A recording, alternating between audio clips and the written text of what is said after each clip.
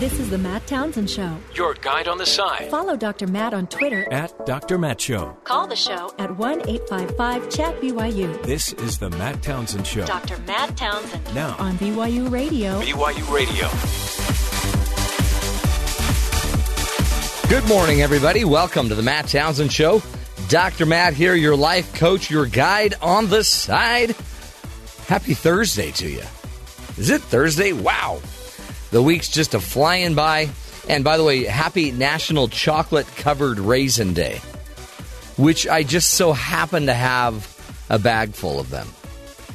Straight from the raisin capital of the world, Fresno, California. A little treat for you, Benjamin. And if you're a good boy, I'll give you one. One chocolate-covered raisin. If you're a really good boy. And if you're not, then just sit still. I might be willing to look over your condescension. Oh, good. For chocolate-covered raisins. Condescension, is that your word of the day? Yes, it is. That's I saw a big it in a word. crossword this morning. Did you? You heard it on the radio. Yeah. Hey, good to have you alive and well, Ben. Thank you. You look great. Yeah? Today was bath day? That was actually last week. Oh, no, you look good. You look great. Hey, got a great show for you coming up. Soda politics. We're going to be talking about the power of the soda companies. Coca-Cola, PepsiCo, and some of their techniques that they use to trap you. To drink that liquidy candy. Candy in a bottle. We're going to talk about some of their methods were the same methods of even the tobacco companies. And you will conduct your interview while sampling your own. While sampling my own beverage. In a rival cup. Yes, I saw that. A rival of BYU. There is a heated rivalry that both schools continue to try to downplay, but it lives on. Yes. And you walk in this radio station with that cup. I have a son who loves that other team. Okay, I can see that. And so I have a lot of paraphernalia. I mean, I went to the University of Utah. As did I. I know. Yeah. Full disclosure, everyone knows this. Full disclosure. Hey, settle down, everybody. We bleed. Funny. We bleed blue. We bleed blue. Hey, the Obamas. Yes. They are in Argentina doing a little tango, and apparently it's causing a problem. Yes, some people don't feel that it's appropriate for the president to be dancing the tango at this time. At this time, because there was a terror attack. There was a terror attack in Brussels. Right. So because of that, then apparently the president should not be performing the tango. Well, he wasn't really performing. He was standing there as somebody else was tangoing. He was trying to keep up. Yeah, I get that. I mean, he's the president, but like you said, maybe this is what you're supposed to do, is not let terror win. That's what we're told. If we stop our lives, then the terrorists win. I think there's other reasons he shouldn't be doing the tango. Well, yeah, but they're going after just the optics of he's having this sort of celebratory thing going on while there's something bad going on in the world. Yeah. I get that. And as we were talking before the show, this type of attack with this type of casualty numbers, it happens quite a bit in the Middle East. There's certain places where you'll hear about a car bomb, you just go, oh, okay. Oh, another 34 people? Yeah, it's just something you just move on with your day, no big deal, but it happens in Europe, and especially if it happens in our country, we stop and there's more shock to it. Well, it brings the war to our neighborhood. Now, if there was an attack in our country, Obama probably would have gone home. Many thought he should have left Cuba. They do. They thought come right home. Right after Brussels. Many thought they shouldn't have even gone to Cuba. Well, that. It's you're not going to win. It's the same thing. It just depends who's the president. It did look awkward to see the president at a baseball game hours after the explosions in Brussels. Yeah, it's hard. And he's doing the wave, and he's having a TV interview with ESPN. He's doing the wave with Raul Castro. Yeah. That was awkward. Maybe not on the day. Yeah. But now Should he have gone and just not done the wave? I don't know. Was it the wave? It's more of the baseball game. You can't win as the president. And what do? This trip's already costing the United States millions and millions of dollars. So what do you do? But it's the kind of thing that needs to happen to keep relations maybe he should just, friendly between maybe countries. He should, and I don't know if he did. Did he have like a – maybe they need to have like a memorial wherever he is and have a very somber memorial moment. I don't know what you do. I mean, he's addressed it multiple times, press conferences. I watched him talk for 8, 9, 10 minutes at a joint press conference with the president of Argentina. It's in his country. He didn't even speak for like 20 minutes, it seemed like, the other president. And Obama's just going off on the questions he's being asked. I mean, it's not like he's purposely dominating. So, I mean, it's not like he's ignoring the issue. You can't let him. You go to a state dinner right. in another country and they want you to dance with one of their. See, this is the paradox, right? The paradox is he can want to support the people of Belgium and want to help and love and care for people, and let's not let him win. Let's just keep life going. Maybe you just got to do it that way, even if you offend people. And the tango. And the Obamas doing the tango, I mean, to me, that would have been a bucket list thing. How many people go to Argentina and do the tango? That's cool. Don't you think? That's cool. Well, and even more so, you're with someone who is a professional dancer, right, who knows how to tango. And this is the real deal. I mean, and when you're in Cuba, that's a bucket list thing. You know, go to a game with Raul Castro and do the wave. Right. I mean, he's just checking off this year his bucket list. And apparently appear on a Cuban sketch comedy show. Which is crazy. Yeah, Cuba's Saturday Night Live. Or something similar. I'm not sure. Yeah, and apparently he's going to be appearing on BYU's Studio C. What? Yeah. Huge. Are you just making things up now? No. BYU Broadcasting, Studio C, and Barack Obama. When did that come down? Remember 5% accuracy. Oh, you're right. Yeah. We talked about this yesterday. The show's 5% accurate. Is he still talking? He is, but I think he had a point. A point? Just one. Yeah, about a year ago. He said yesterday this show is 5% accurate, and when it comes to comments like that, I really don't think the president's coming to the school. Honestly, I don't need Ben pointing out my inaccuracies of my jokes at certain times. All right. Can you make a note of that? We'll have that in the production meeting. We have a production meeting? See, new things every day. When did we start doing a production meeting?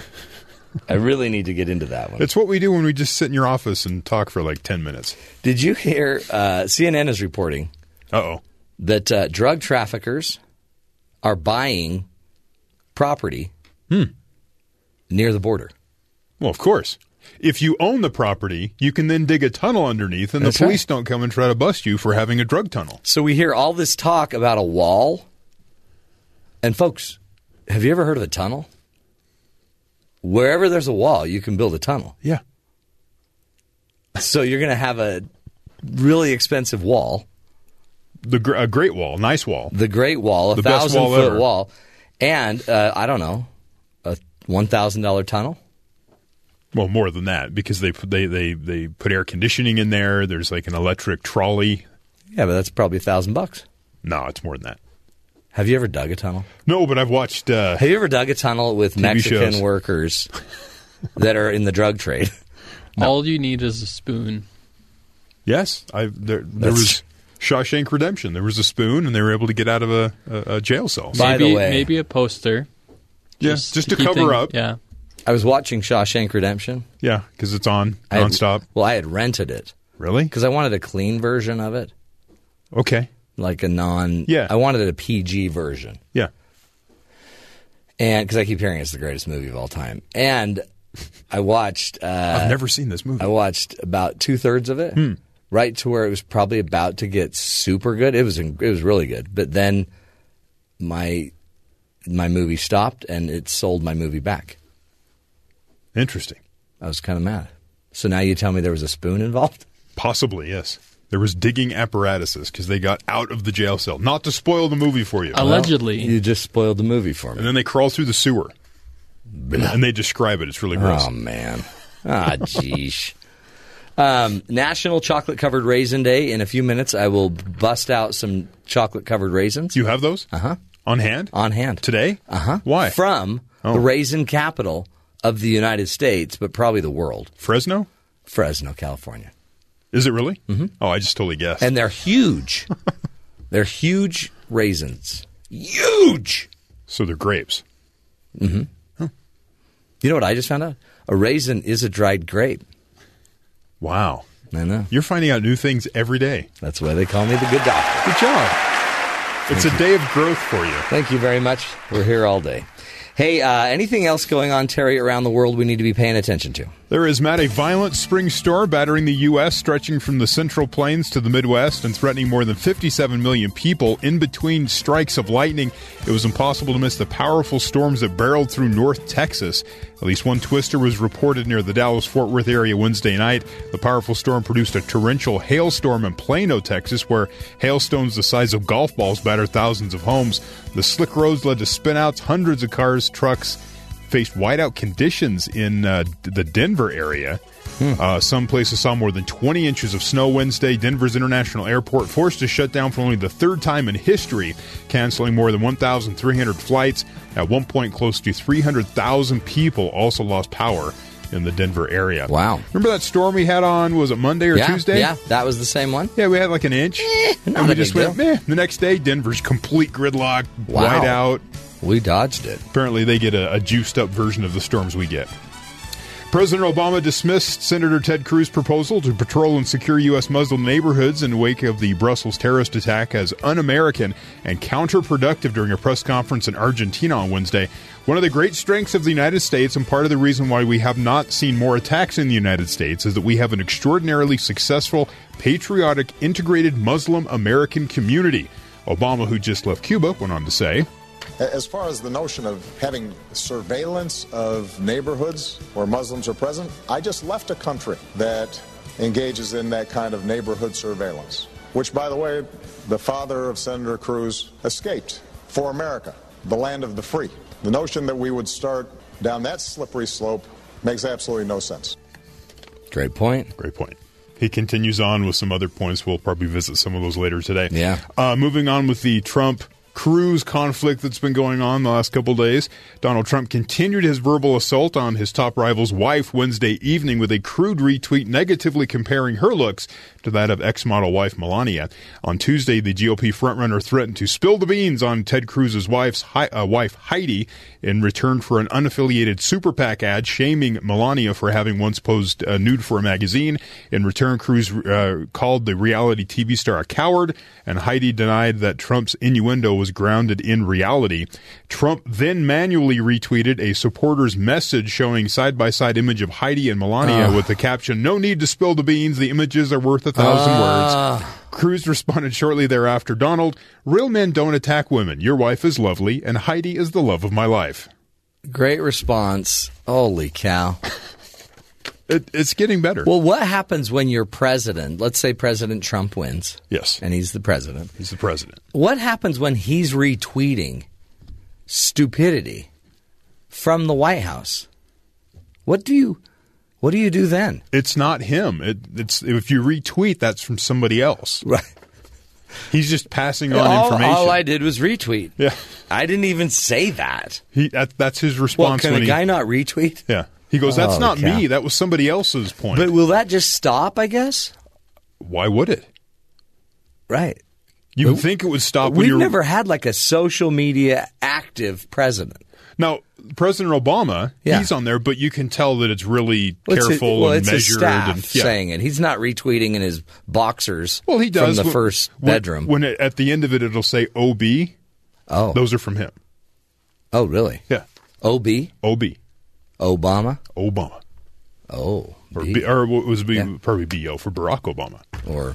He puts his initials down saying, "This is me." This, but he doesn't do it quite a bit. His is about the bracket. Yeah, and my bracket's getting killed. It's nothing of when it's of importance, you can tell it comes from like a PR type person. Has he ever retweeted a comparison between two women? No, because he realizes that's probably not the best thing to do. That's great. After 2 years and $17 million in the winnowing down of 10,292 flag entries to the finalist, New Zealand voters have decided to stick with their old flag. A blue good. banner with Britain's Union Jack in the upper left-hand corner, Southern Cross constellation on the right. The proposed new national flag kept the Southern Cross, but replaced the Union Jack with a silver fern, which has significance in the country. The national referendum, which ended Thursday, favored the old flag by a preliminary margin of 57% to 43%. If you spend 2 years, 17 million, look through 10,000 flags, have a public vote and everything, shouldn't you change it? Yeah, if you're going to spend that much time. And then you come down to let's just keep it. This is pretty good. And kind of a whole waste of time. You probably should just change it. They had a kiwi, which is a little bird with like lasers shooting out of its eyes. That was one of the flags. I like that one. The NCAA tournament continues tonight with the Sweet 16. Here's your teams, Matt. Miami takes on Villanova. Texas A&M meets Oklahoma, Maryland, and Kansas. The late game has Duke facing off with 1 seed Oregon. Wow. So you can watch all that tonight. That's a great night. Let's see. Do I have time to do that tonight? Probably not. Yes, I might. Really? Yeah. Don't you have marriages to save? No. Okay. I've given up on all that. They're just too hard to save. That's great news if you're into basketball. Boy, Texas A&M and Oklahoma, that's going to get ugly. Duke and Oregon? Excellent stuff, folks. We will take a break. When we come back, we will be talking to the leader, truly one of the great nutritional health advocates in the country who has been taking on the soda industry forever. Dr. Marion Nestle will be joining us and talking about her book, Soda Politics, Taking on Big Soda and Winning. Interesting insight into the soda world. Stick with us, folks. This is the Matt Townsend Show. We'll be right back.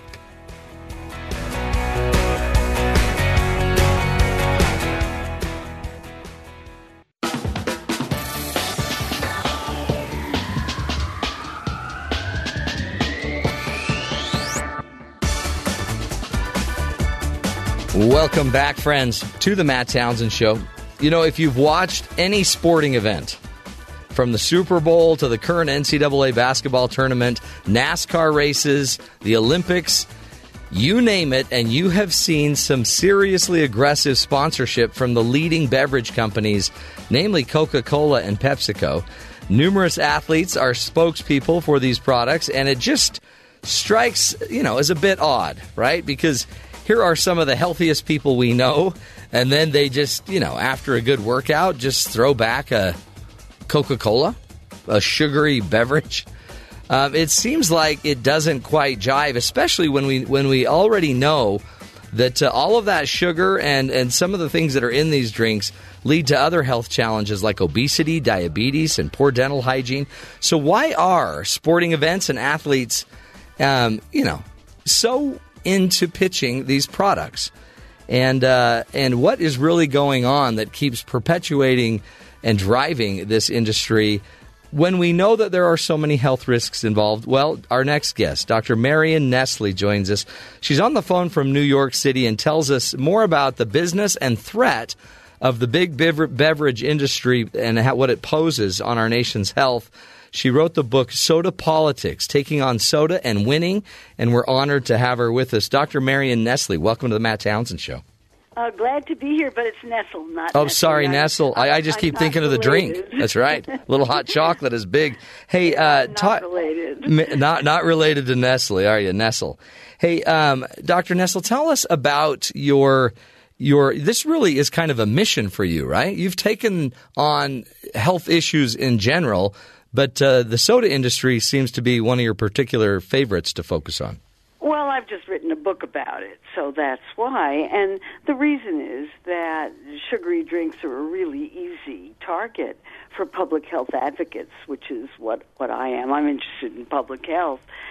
Because the drinks are sugars and water and nothing else, and some flavoring, but nothing of any redeeming nutritional value, and people consume them in very, very large amounts. In small amounts, they're not a problem, but in large amounts, they are a problem. The amount of sugar that's in them is staggering. It's just under a teaspoon of sugar per ounce.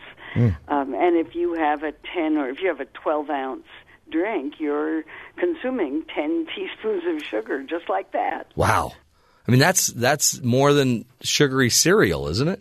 Oh, much more. Wow. And I mean, so that's just the sugar side. The diet beverages, have salt off the chart, don't they? Salt? Yeah, sodium. No, very little. Oh, I thought they were higher in sodium, and that's what was causing other issues. But when you think about the industry is something that you've kind of focused closely to in how they market and their practices. I think you compared it much to some of the practices of the tobacco companies. Well, if you think about it, it's kind of amazing that a sugary drink has become a worldwide icon of America. It's an astounding marketing story, and it's a story that's been told over and over and over again. The company is Coca-Cola, particularly, is brilliant in marketing, and have made these drinks something that seems essential for sports figures, as you've pointed out. They pay sports figures to represent the product. And they market worldwide, and yet it's something that, again, if it's consumed in very small amounts, it's just not a problem. We're not going to worry about it at all.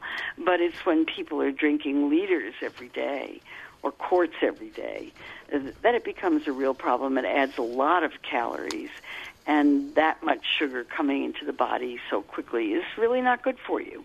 Small amounts, fine. And as a health advocate, you probably, the marketing is extraordinary just in and of itself. So if you're a business kind of marketing major, you're like, that's brilliant. But one of the things you bring up too, it seems like, is who they're targeting. And the beverage industry might be, kind of about race and class in its targeting, even targeting, working class or poor minority communities. Well, that certainly happened over the years. When you want to market to the people who are going to drink your products, and as health advocacy has become more prominent, particularly in concerns about obesity and its consequences in type 2 diabetes, the people who are educated and have money are not drinking these products to the extent that they used to be. So the marketing has shifted towards people with less money and less education. And, of course, these are exactly the groups that have the highest prevalence of obesity and type 2 diabetes and those other problems. So the marketing of soft drinks to low-income minorities has a very, very long and complicated history.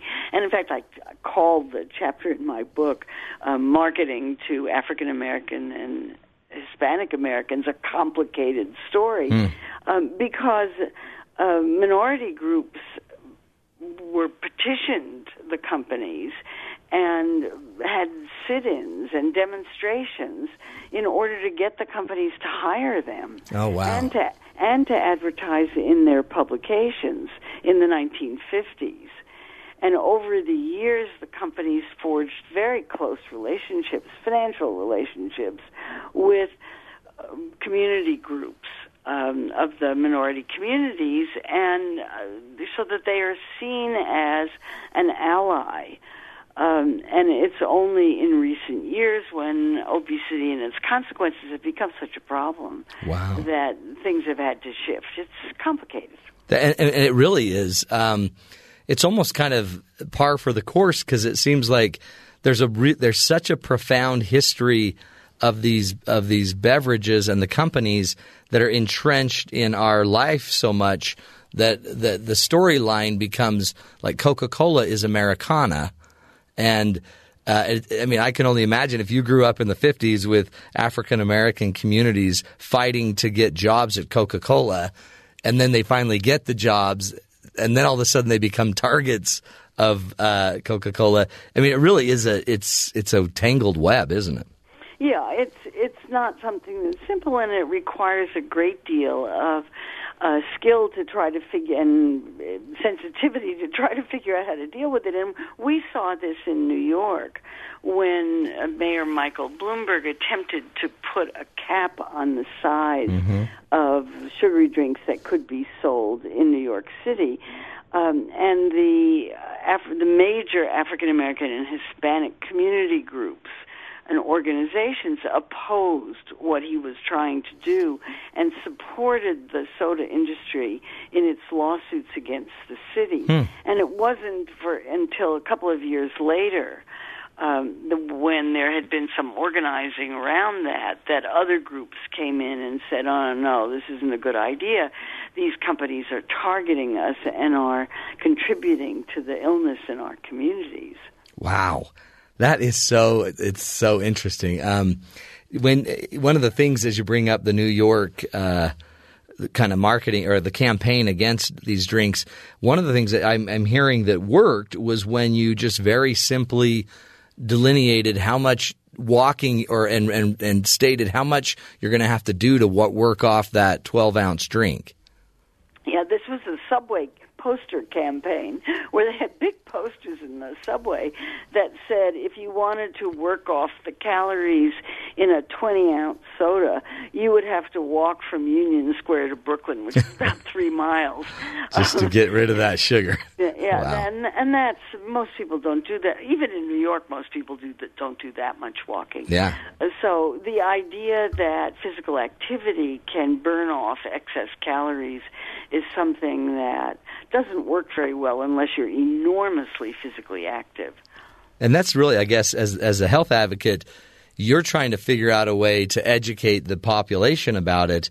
And is it working? Do you sense that your war or your fight to make it healthier or to push on the soda companies, are you seeing any give? Are you seeing any change?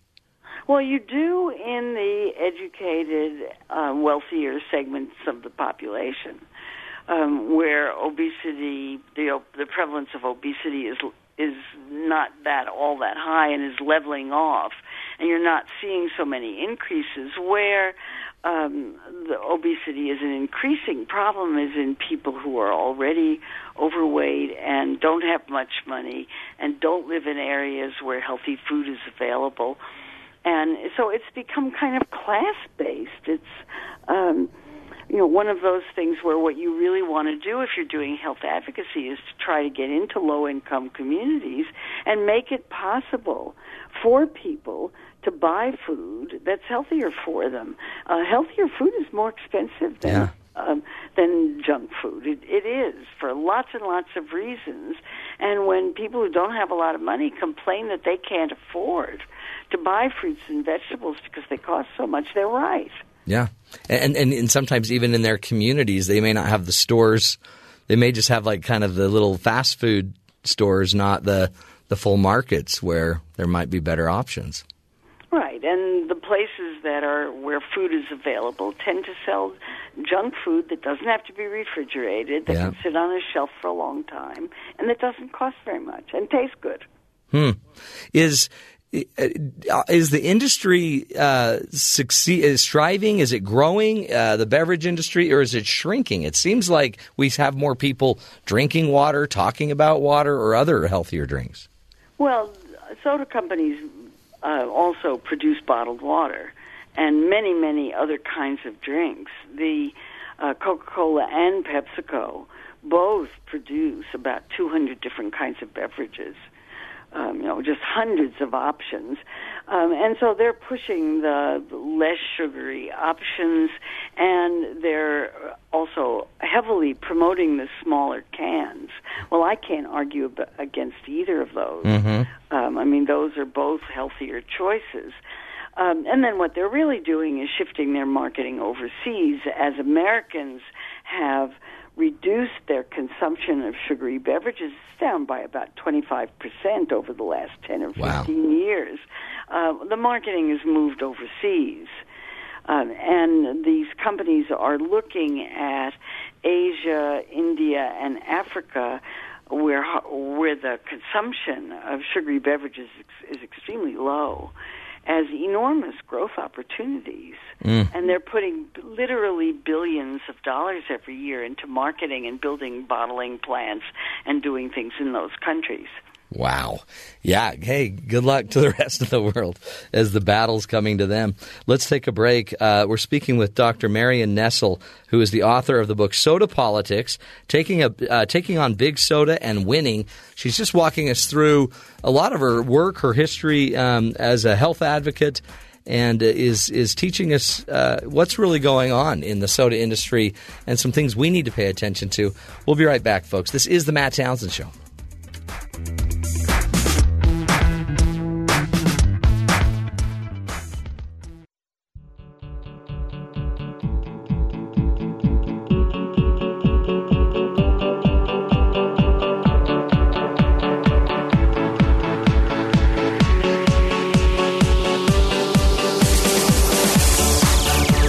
Welcome back, friends, to the Matt Townsend Show.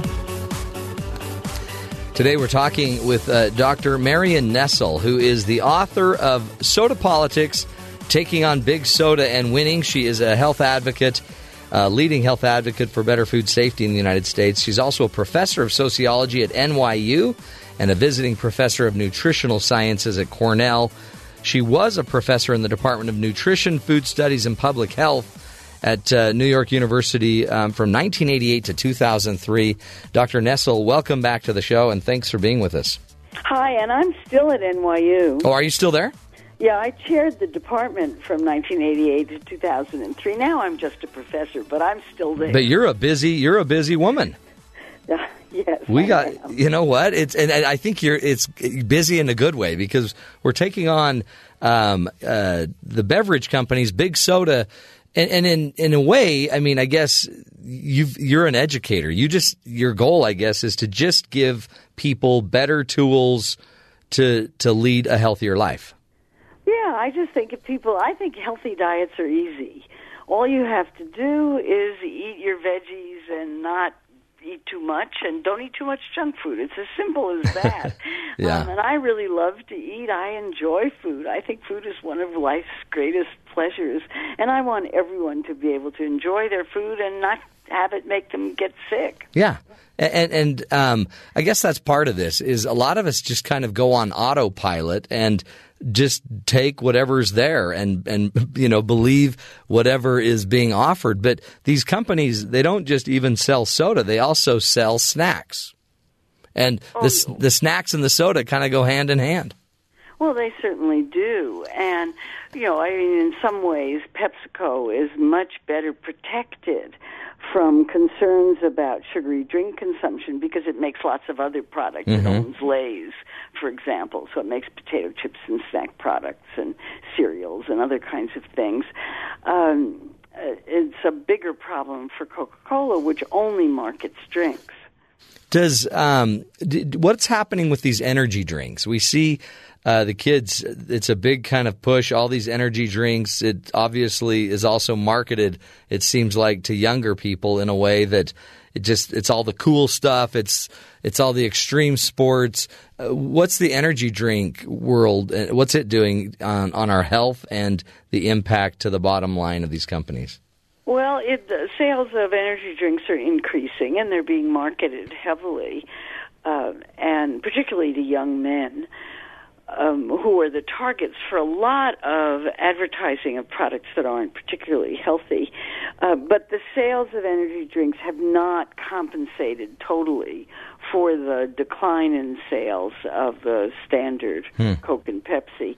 But they're rising, and a lot of people are really concerned about them, not because of the sugar so much. They have somewhat less sugar, but they have an awful lot of caffeine. Yeah.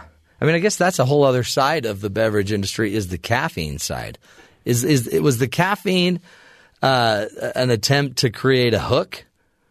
Well, they started out with cocaine. Yeah. But that was a very, very long time ago. But so it has gotten better, Marion. It's gotten better, yeah. And there's very little caffeine in either Coke or Pepsi. There's a little bit, but very, very little. So it's really not a problem. The only thing that's a problem in these drinks that really matters is the sugar. And again, it's just because there's so much of it.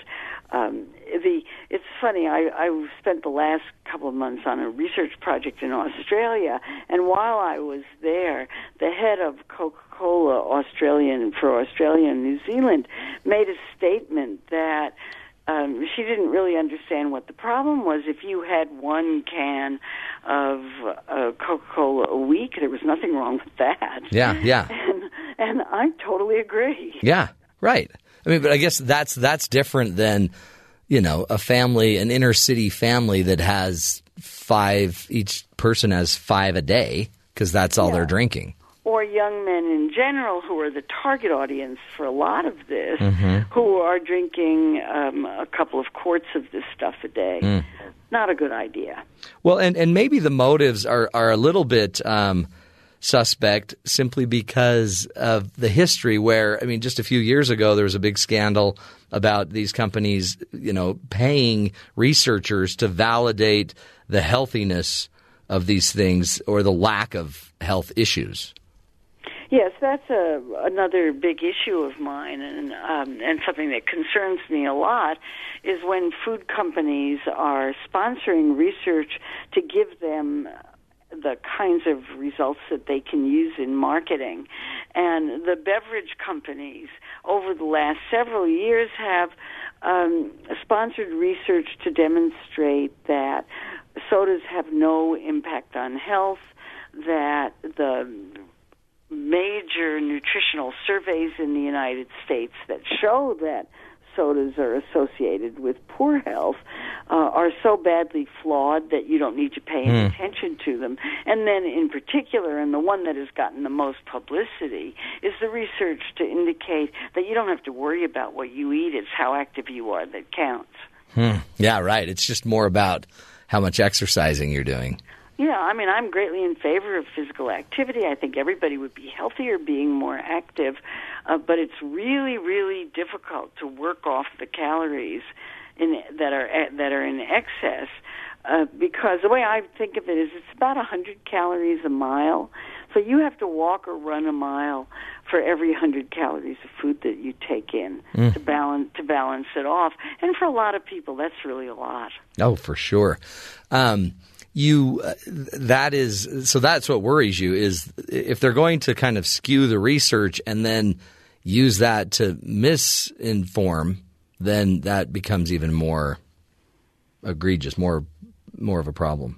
Yeah, and these companies spend a lot of money on this research. Coca-Cola, to its credit, has started a transparency initiative in which it has now revealed publicly the names of all of the organizations and individuals that it funds. And that has created a lot of response, and some of these organizations are pulling out. Yeah. They were happy to take money from Coca-Cola when they didn't have to disclose it. Now they're not so happy about it when it's been disclosed for them. And it's not clear to me how all of this is going to play out.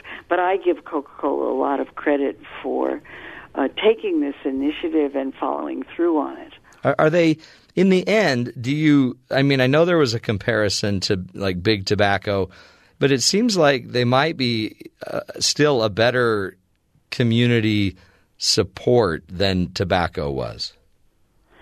Well, I'm not sure what you're asking, but obviously sodas are not tobacco because you can consume them in small amounts and they don't make any difference. I'm not sure that's the case with tobacco, and the level of addiction is certainly quite different.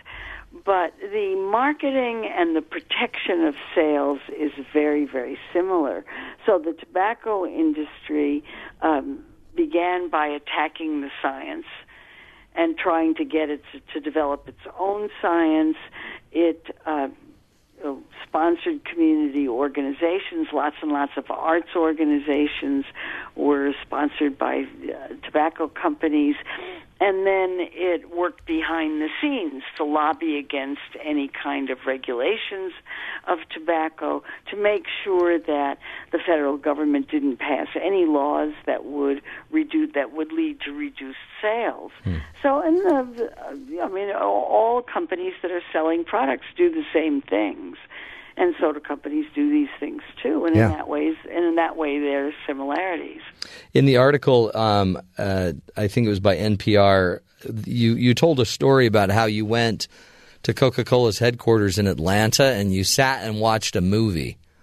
Talk to us about your experience in their version of kind of Coca-Cola in America, I guess it was. Oh, it was an extraordinary experience. This is Coca-Cola World in Atlanta, and it's their museum of Coca-Cola products, and there's a tasting room and a whole lot of other and an enormous gift shop. But before you can get into any of that, you are required to watch a short video, and this video isn't anything about selling Coca-Cola directly. It's a video about family values and love and great moments in people's lives. And it was extraordinarily touching. There was a particularly touching vignette about a soldier in Afghanistan who his family misses terribly, and they're at a ball game, and a picture of him comes up on the screen, and then he walks out. And, his family hasn't seen him in years. And there wasn't a dry eye in the house. Yeah, right. I mean, not one. It was just immensely touching. And so then you walk out of this video, and you've been emotionally moved. Yeah. And then you're ready to start looking at Coca-Cola. Yeah, what does that have to do with Coca-Cola? Well, at the end of it, they're drinking Coca-Cola, but it's very low key. But it's back to the good feeling, love, family, America, and American values. I mean, really deep American values, and they do that extraordinarily well. And then you get to go and look at the history of Coca-Cola and this big exhibit about the secret formula. And on the day that I was there, there was an enormous troop of Tibetan monks who were going through. So it was just a surreal experience. That was. And then you exit through the largest gift shop I've ever seen, and people are checking out with shopping carts full of Coca-Cola branded products. Holy cow. Well, I mean, it's got to be scary, Marion, when you walk in to Coca-Cola. You'd think all of the alarms would be going off and they would be having security following you the entire time. You would. They actually turn out to be the nicest people in the world. That's great. That's great.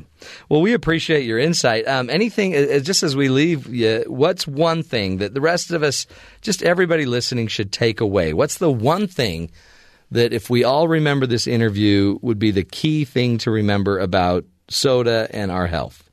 Larger portions have more calories. That's all you got to know, huh?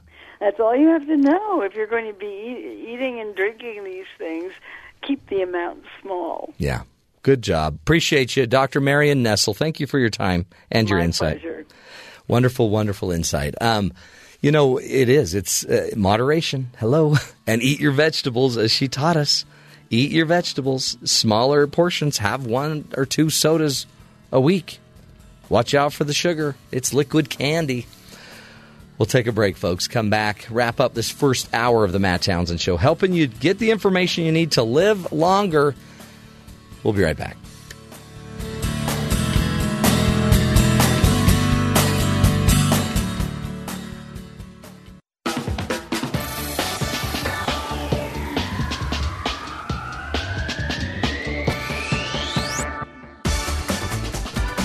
Welcome back, friends, to the Matt Townsend Show. Moderation. It's pretty much what we learned from Dr. Marion Nestle. It's the sugar, folks. The sugar will kill you, and which is, again, why, Ben, we get all over you. When you bring those Kool-Aid drinks and you just drink Kool-Aid all day? It's the commercials that get me, I think. Is it? Yeah. Like the big Kool-Aid thing running through the wall? That gets you? No, just like everybody seems so happy and so cool and so popular. And the kids have friends. Yeah, exactly. Yeah. And so I think maybe if I bring Kool-Aid... Maybe you'll have friends. Yeah. Oh, well, that's one way to do it. You might. The problem is the mustache. You've got that red mustache all the time. Yeah. It just makes you look younger than you are. So 12 instead of 14. And when you keep saying, hey, Kool-Aid, when you say that, that's like, it's weird. I'm just thinking, might be better that you just bring some Coke. Yeah. Anybody want a Coca-Cola? Hey, kid, catch. Do you ever remember that commercial? Is that over your age head? I don't know. Mean Joe Green? No. This kid brings him a Coke because he just got handed his hat in a football game. And the kid brings, hey, Mean Joe, you want a Coke? And he gives Mean Joe Green a Coca-Cola. And Mean Joe drinks his entire Coca-Cola. Then hands him the bottle, I guess. And the kid walks away and he's like, hey, kid, catch. And he throws him his jersey. This big, sweaty jersey. It was a moving moment. Right then, I knew I loved Coke. And you went out to buy like 5 Cokes. Yeah, well, I couldn't afford it. I was a kid. Yeah. But I asked my mom to buy me a Coke. That's the thing. It's marketing with these good feelings, right? That's how they get you. Well, we'll help you, Ben. We'll find you some friends. Thank you. It'll be hard, but we'll find you some. I have Kool-Aid, so if that factors into the equation at all, I'm ready. But I mean, if you've ever made Kool-Aid, for example, there's a lot of sugar in there. I mean, because I tried to make Kool-Aid without sugar, not good. Well, the only reason I ever make Kool-Aid is so I can see the powder drop into the water. Oh, really? Yeah. It doesn't taste that good to me. But what is it about the powder dropping into the water that you like? Just the looks artistic? Cool. Yeah. Okay. Well, that's cool. A little weird. But, okay. A little weird. We're not going to belabor the point, but that's just weird. Anyway. Nothing else? Nope, that's all I can think of that is one weird kid. Mom, can we make some more Kool-Aid? You never drink it, Benny. Mom, I just want to see the colors. You could get the same effect with some food dye, right? And just some water. No, it has to be powder. Oh, you like the powder? Yeah. Okay. I guess I don't have to put sugar in it. Let's just chalk that up right there to another weird moment with Ben Wasden. Another weird moment with Ben Wasden. We'll take a break, folks. That's hour number 1 of the Matt Townsend Show. Stick with us. Got a great show next hour. Next hour, we're going to be talking about Too Big to Know, rethinking your knowledge, and maybe how we have to change our concept of learning and knowing. Interesting stuff. Stick with us, folks. This is the Matt Townsend Show.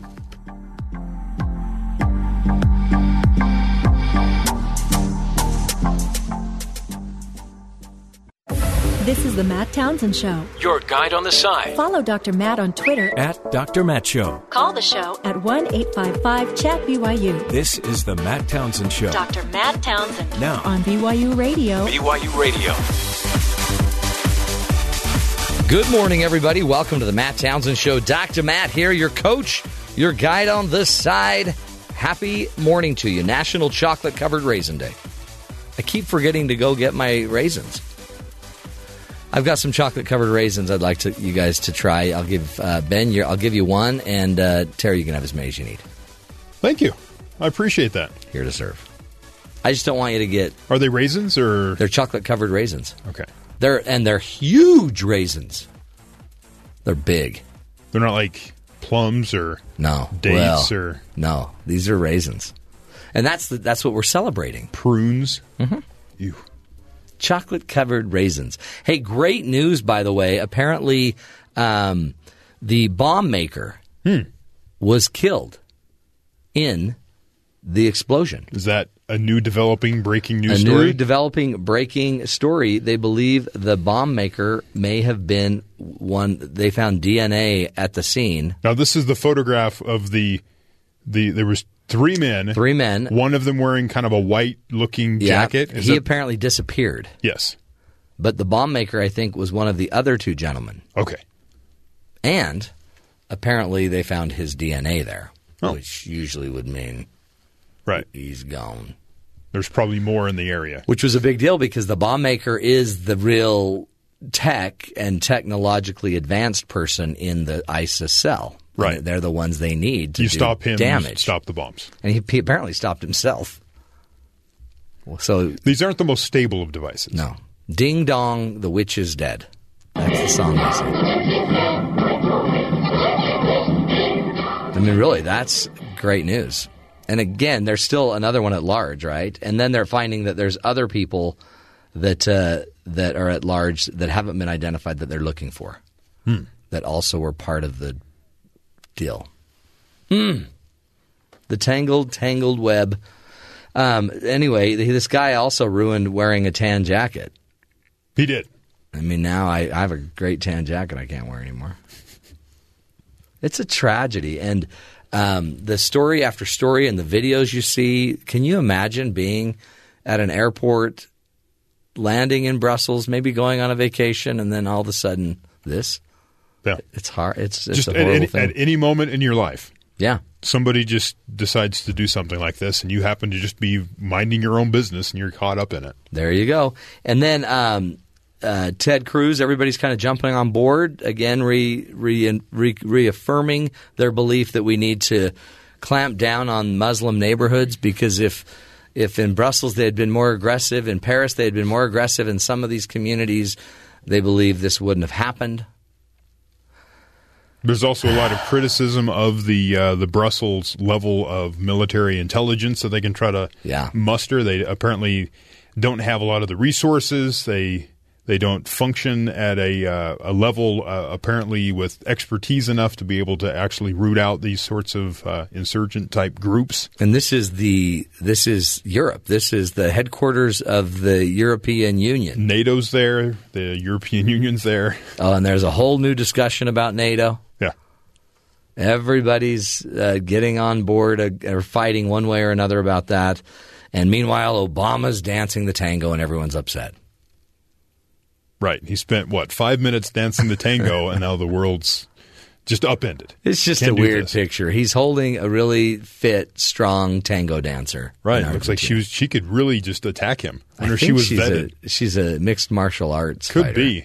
My first thought was it? Where's his wife? This seems kind of oh, wait, she's sitting at a table watching him dance, and then she got up later and danced with a real But tango if you think dancer. about it, if you both don't know how to tango, you can't tango. No. You have to have a partner that knows how to tango. That's called tangled. Yes. It's different when you don't know how to do it. Or whenever my wife cons me into dancing, it's just sort of shuffling around. Have you ever? I'd love to see. Do you have video about that? No. We could post some video. She took me salsa dancing once when we were dating. Really? Yeah. How'd that go? I'm really uncoordinated, so... I love salsa. Not that kind of salsa. Oh, yeah. It was fun. I was in a club, I guess you could call it, and everybody else there knew what they were doing, except for me. Yeah. Do you know what is? I'm over here just kind of You're just kind of shaking it, trying to look cool, trying to act cool. The thing is, President Obama though is cool enough to pull off the tango. Oh yeah, and he didn't know what he was doing. He had no idea, but he looked like he was close. Yeah. But, I mean, if you just look at the 17 GOP members that have been running. There's no way. Not one of them could probably pull off the tango. Oh, Marco Polo. Maybe. Marco Rubio may have been able to pull it off. I saw, as we played the song, remember it was Lean On Me? Yeah. Except they changed a couple words to Donald. And during that performance, you had Donald Trump and Ben Carson standing there. Yeah, they can't dance. No. There's no way. They just sort of awkwardly shuffled around. So maybe do you need to choose your president by their ability to dance? There's TV shows where we could test this out. Oh, jeez. Well, and somebody made a point. It was you. I can't remember that the people that love Donald wouldn't mind seeing their president on Dancing with the Stars. Apparently not. They wouldn't mind him on the Survivor. I want to see a more definitive study on this. Yeah. Polling Donald Trump supporters and how much reality TV they watch. And if there's some sort of correlation between that and some of the decisions they've been making. Yeah. There's a correlation. And they're still voters, and these are people that might not normally vote anyway. So Absolutely. Isn't he doing a great work by getting all of these people involved? That's what he keeps saying. Exactly. And he's confused as to why the Republican Party is not accepting these new people. Yeah. It may not be the people they're not accepting. Yeah. They'd take the people if they could get them. Right. It's just their leader. It's mainly him. Yeah. They're a little concerned about what he's going to do. Oh, the tangle. A little bit of a loose cannon, if you will. A little bit. A loose cannon with a Twitter account. Yeah. It's the worst kind of loose cannon. Did you hear this story? Oh, this is just tragic. About the a Yale doctor performed a surgery and removed the wrong body part. Yeah. I mean, that's a big deal. You go in. This person went in. They had cancer on their rib. They did. Their 7th rib, and the doctor removed the 8th rib. Whoops. Ugh. You know, you always like, hey, I'm going to mark the leg that they're going to operate on. Okay, I'm going to mark the leg. You can't mark a rib. You know? Well, the other part of the story is that after they removed the wrong rib, then they made up some story about, we didn't get enough of the rib. We have to go back. Because she had pain still, and we must not have taken enough off. And then the guy went back into surgery, and she specifically asked that surgeon not to be involved. There's a student doctor involved. Yeah. Or no, he was recently graduated. Okay. Right? So you go through residency at that point. Right. So he was still sort of the trainee doctor, and they made a horrible mistake.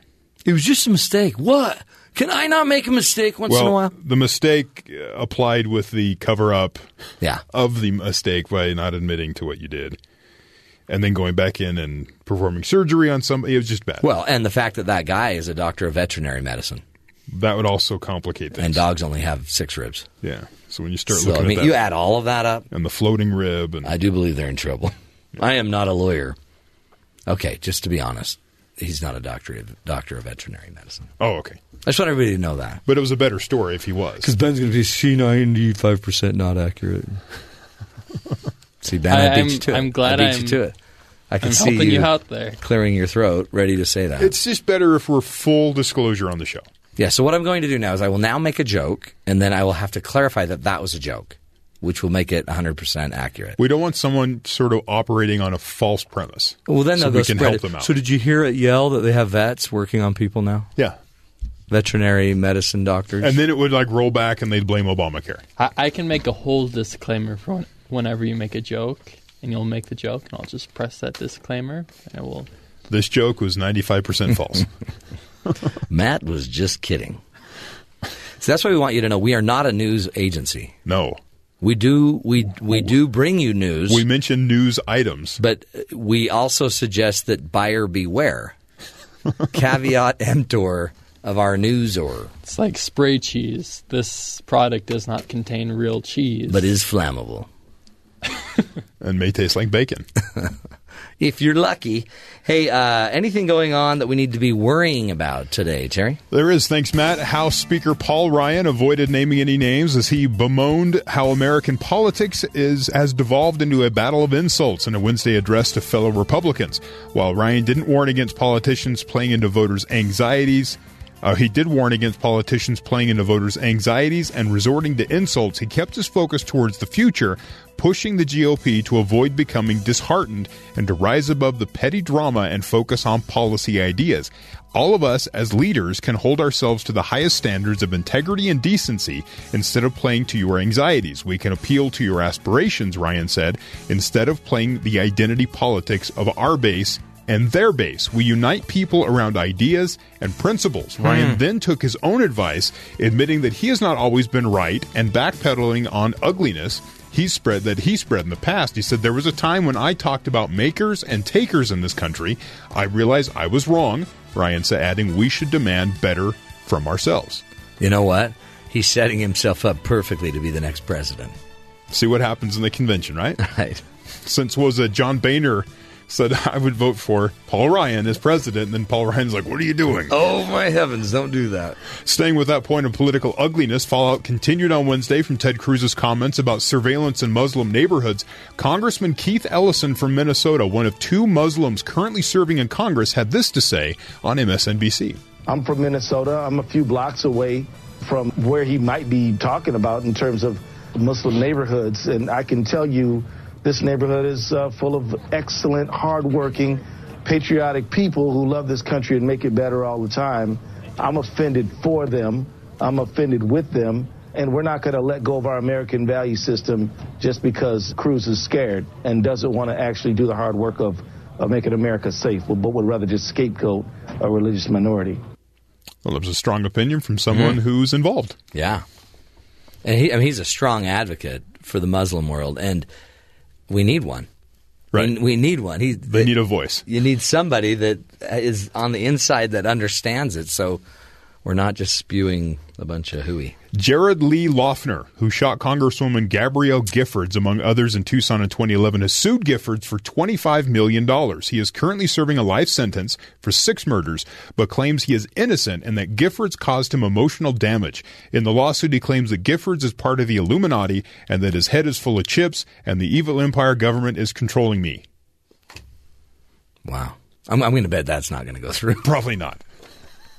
That'll go straight to the Supreme Court. I read it suing like what? You start reading, you're like, oh, all right, he's having a tough time. Everybody has the right to sue. Donald Trump's rallies have become so hostile to media and protesters that NPR has reportedly begun sending its political reporters to hostile environment awareness training to better prepare for the rowdy events. NPR's training session is apparently a significantly pared down version of the same seminar they offer to reporters who embed in riot scenes or war zones.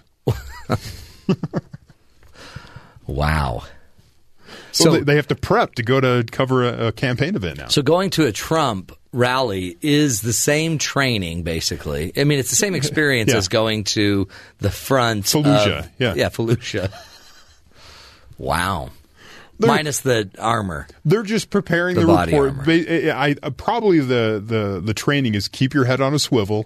Look and kind of make sure of your surroundings. Don't get lulled into just being part of the crowd. You're covering the event. Yeah. And just be careful.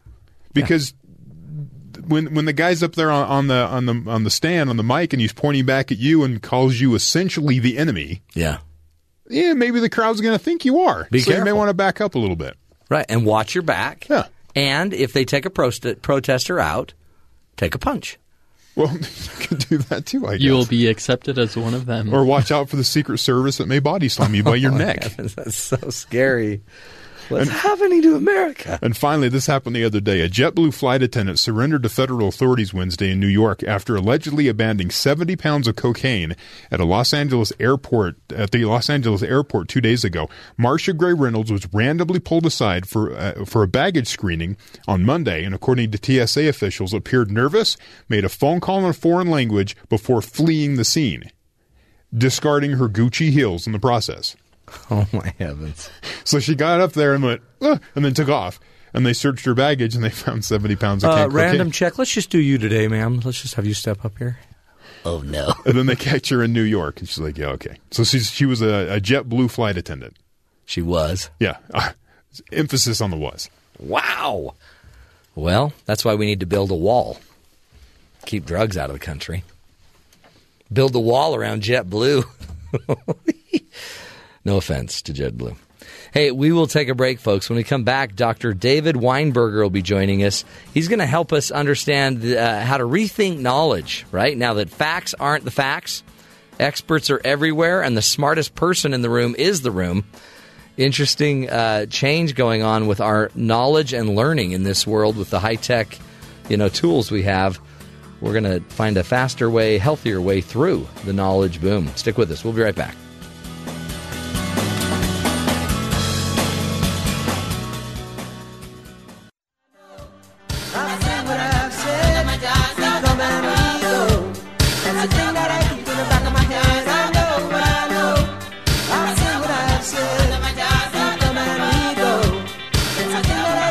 Welcome back, friends, to the Matt Townsend Show.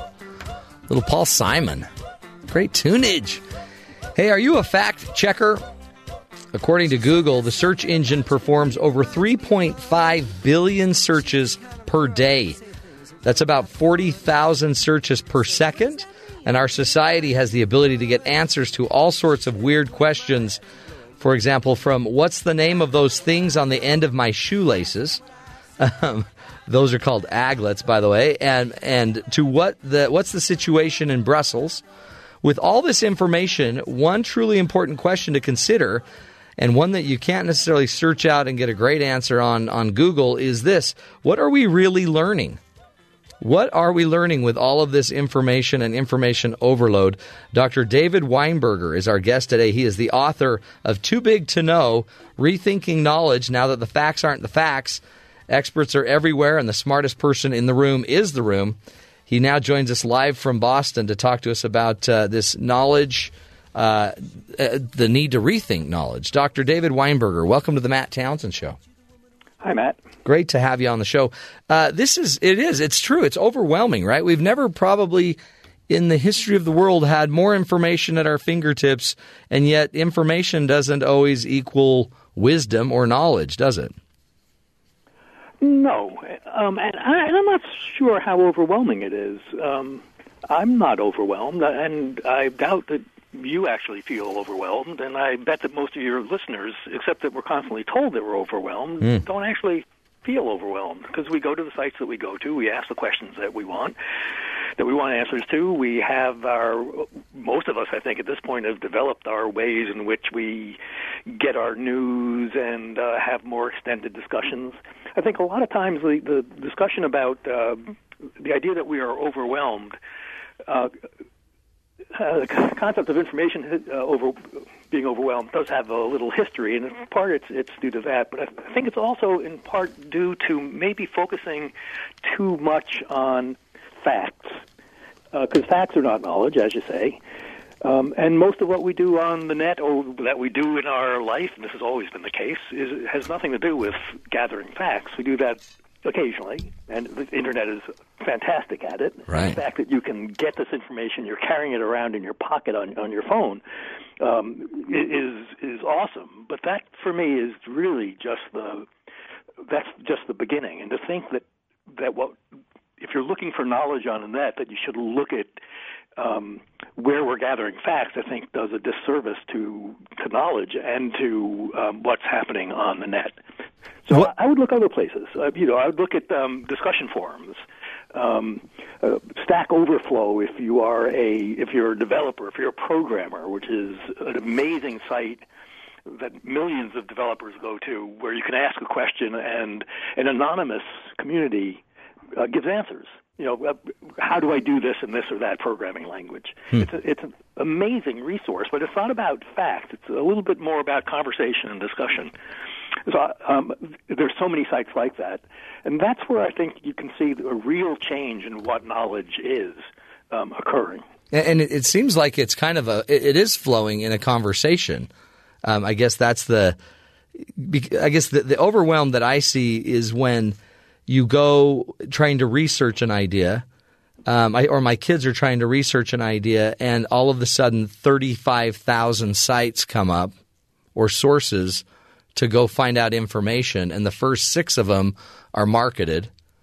How do we sort through the knowledge that matters, the information that matters? We are still figuring that out, and it is absolutely something that you have to, children or none of us do naturally. Right. None of this is natural behavior. It never was, right? So that's why we have schools, for example. So we do have to be thinking really carefully about how we teach our children how to use this awesome and bewildering at times and dangerous at times resource. So, and so there's a lot of people thinking about that, but there's also every site. This is maybe too much of a generalization, but not that much. I mean, every site has ways to guide you to the information that it wants you to find. And if the site is on your side, then it's not giving you corrupt information that somebody has paid them to promote. And, Google and the search engines, the big search engines, do a pretty good job of marking the results that they're giving you that are, in fact, advertisements. They do a pretty good job. And there are sites that absolutely do want to fool you. I mean, they give you information as if it weren't paid, and they get very, very good at doing that, unfortunately. Yeah. But how do you find the information that's reliable? It's something that we need to learn, and we talk about this amongst ourselves all the time, and it should be a very active topic in every classroom at this point. Right. But it's also something that sites have been dealing with now for 20 years. How do we get the right information to our users? There's not an easy or single answer to this. Does you actually have a hierarchy that you mentioned, a data, information, knowledge, wisdom hierarchy? Maybe walk us through that. What do you mean by that? Well, that's actually an idea that comes out of from the 1990s, and it's an idea I think is fundamentally wrong. So it's a hierarchy that if you go to business strategy meetings, you see put up on the board all the time. And the idea, which I think is a wrong idea. The idea is that data is all of the data in the world, and then you refine the data, you filter it, you get information, you refine the information, you get knowledge, you refine the knowledge, you get wisdom. And I think basically none of that is true. And the thing that's most, you can have all the information in the world and not have any knowledge, and you can have all the knowledge in the world and you're just a know-it-all. It has nothing to do with leading to wisdom. For me, the really important way this goes wrong is that's described as a pyramid with data at the bottom and wisdom at the top, because you're filtering at each step. And that's how we had to do things when knowledge was communicated and preserved on paper. Paper is expensive, it's bulky, and so we've had over the centuries, we've pursued knowledge by having to filter out most of the stuff. Or very few manuscripts actually get published, and very few of those make it into a library. Because physically, it's expensive, and the library would have to be the size of multiple football stadiums. So we've managed knowledge by reducing it. And now for the first time, and we've paid an enormous cost for doing that. I mean, obviously there are benefits, but we've paid a big price because all sorts of voices that should have been heard but didn't have access to the presses simply weren't heard. Right. I mean, a quick way to put it is, old white men basically decided in the West what we heard. Voices were squelched with good intentions by the old white men, but that's what happened. Yeah. And now we don't have to do that. We don't have to filter on the way in. We don't have to reduce everything. So if I'm a blogger, just a quick example, if I'm a blogger and I want to post my top 10 list of great resources about economics, online, whatever, or politics or anything, I can do that, and I'll put in my links. But so I have filtered it. That's exactly what I've done, right? I've gone through the mass and I said, here are the 10 that are really good. Right. But I haven't removed anything. It's not like a publisher who won't publish a manuscript and now you can't find it. That's the old type of filtering. On the Internet, we filter not out, but we filter forward. So when I put in those links, that list of 10, all I've done is shorten the number of clicks that it takes you to get to those 10. But the other million things I could have cited, they're still there. Mm-hmm. And you can find them in a search. You can find, somebody else links to them. Yeah. So we no longer have to filter out. It's no longer a reductive idea of knowledge. It's an inclusive idea of knowledge. And I think that fundamentally changes everything. Oh, yeah. Isn't that interesting? And your book that you co-authored, the Clue Train Manifesto, I mean, when did that come out? 10 years ago? Oh, 2000. Was it 2000? I remember reading that on an airplane, because I had studied dialogue theory and the importance of communication and, kind of group think.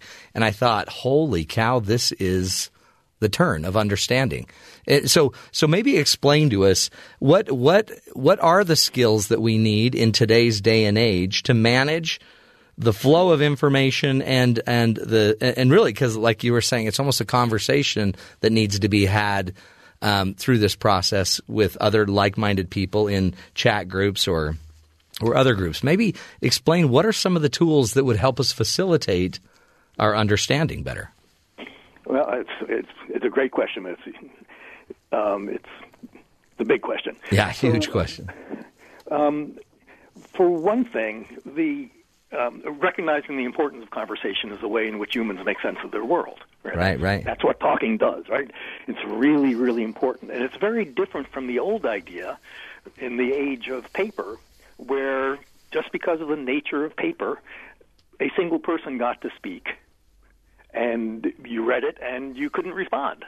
And books are not a conversational medium, and there are advantages to books, but and this is something, by the way, that Socrates noted 2,500 years ago when he was arguing against literacy, writing things down. It was you write something down and you cannot have a conversation with the author. So recognizing the importance of conversation. Second thing is also recognizing that the Internet is a global space. You can talk with anybody around the world, but we are all local creatures. That is, it's not even our set of beliefs that are relatively local to your nation, to your community, to your faith, to your parents. It's also just the mechanics of talking, how you have a conversation, how long you're allowed to talk before somebody can interrupt, how off topic you're allowed to go, how funny you're allowed to be, and in what sort of humor can you tease. You think you're just teasing with somebody from another culture, which might actually just be 100 miles away, but it might be 5,000 miles away. Right. You're teasing. They think you're being abusive, and you are being abusive in their culture. Right. So recognizing that conversations are very delicate, and the mechanics of them are governed by local rules that you inhabit. You don't even recognize them. So being aware of that and deferential and careful and respectful and treating people with dignity are all requirements simply for having a conversation. If you are providing information, you're putting up a site, then one of the things I think to keep in mind is that in the old days, when resources were constrained, if you were a library, you would filter on the way in. Right? So you would decide which books are going to make it in, which ones aren't. On the Internet, it's generally both better and less expensive to include everything. Put everything in. Don't decide ahead of time what your users are going to be interested in, because nobody can know what people are going to be interested in. Right. That's true, huh? You don't need to edit it as much. Just get it out there. Get it out there, and then give them good ways of finding it. And sorting it. Yeah. Let them sort it. Yeah, exactly. Yeah, methods that they can do that easily. Yes. So I've spent about the past 5 years in library technology and physical libraries, which are I love, but they have this terrible constraint, which is every book has to go on only one shelf. And that's not how books work. That's not a natural thing for books. It's not a natural thing for all the stuff at Amazon either. That's right. People think about how to cluster things differently based upon their needs.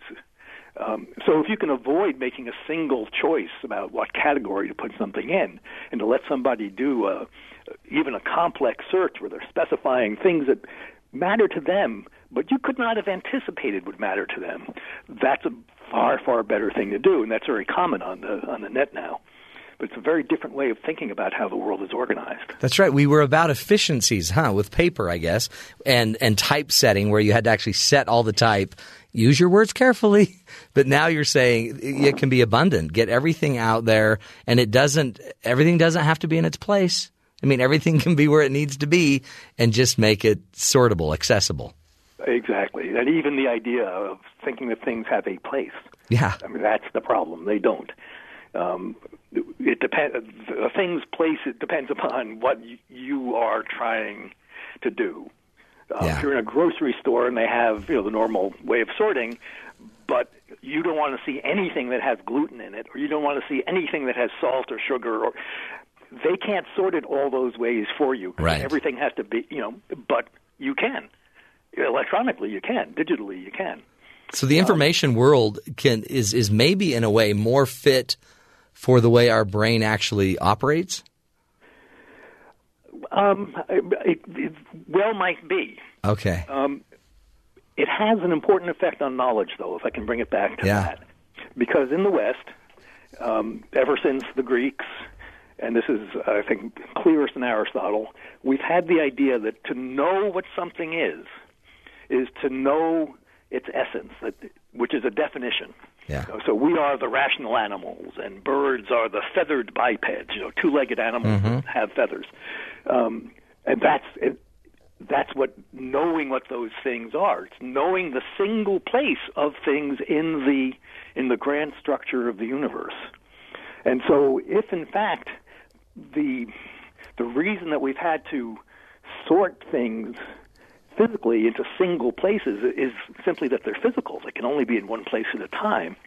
Then maybe our idea of knowledge as finding the single place of things in the grand logic and order of the universe, maybe that idea arose from the limitations of the physical. And now that things don't have to have a single place or a single definition or a single way of finding them, it changes our idea of what constitutes knowledge. And I think, personally, in a useful way. Oh, I do too. And I mean, again, it could... thinking out of that kind of constricted physical realm, all of a sudden you might be able to have a thought that can create this spark of synergy or whatever you want to call it, energy or an opportunity that hasn't necessarily existed in a certain kind of environment. Powerful. Let's take a break and continue this discussion after the break. Again, we're speaking with Dr. David Weinberger. If you've ever heard of the book, The Clue Train Manifesto, he was a co-author of that 15 or so years ago. He also wrote recently an article in The Atlantic, To Know But Not Understand, David Weinberger on science and big data. He was interviewed there, and they picked his brain, quite honestly, and we're going to try to do the same thing. Stick with us, folks. This is the Matt Townsend Show, understanding knowledge and information, and maybe the new realm, the new world we need to see it in. Stick with us. We'll be right back.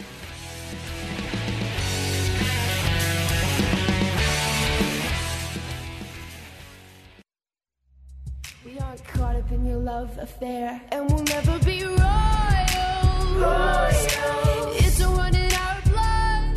That kind of love's just ain't for us. Welcome back, everybody, to the Matt Townsend Show.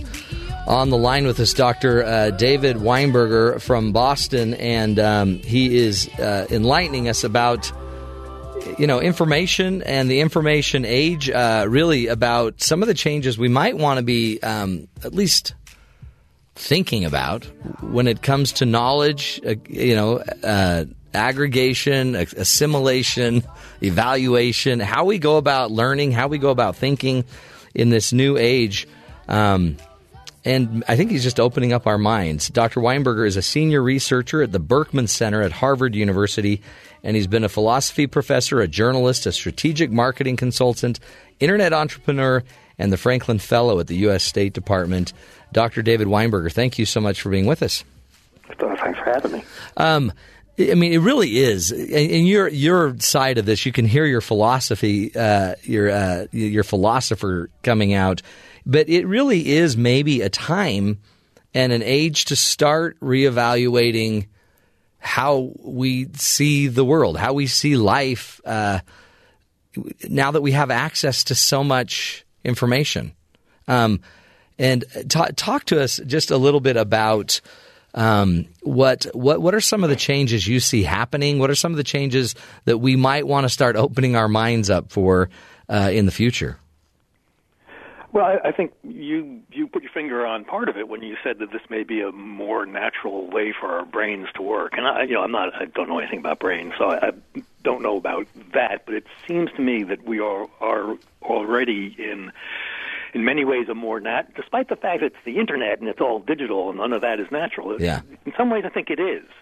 So if you're old enough, and you have to be pretty old at this point, and you remember newspapers as the thing that you read in the morning. Every morning. Right? And every morning, that was it, or the 22 minutes of the evening news. So you get in the newspaper, they still work this way, the printed ones, and you read an article and you're really excited about it, whatever it is. It could be physics or it could be politics, could be Kardashians, doesn't matter. You're reading it and you've got ideas, you've got questions, you want to know more, but you couldn't.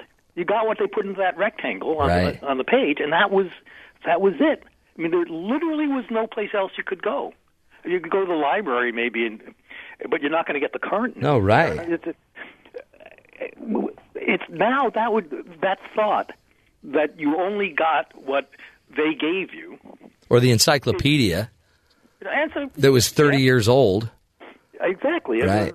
Britannica, which was the best English language, it came out once a generation. They would revise it. Right. And it had 65,000 articles, which is a lot. Yeah. But if you look at editions over time, one of the historical biographies, I looked at Oliver Goldsmith, a British writer. Every edition, it gets shorter and shorter because they have new stuff they have to put in, and they can't get much bigger than they are. So we're throwing out information. They didn't want to do it, but every edition they throw out information to make room for more.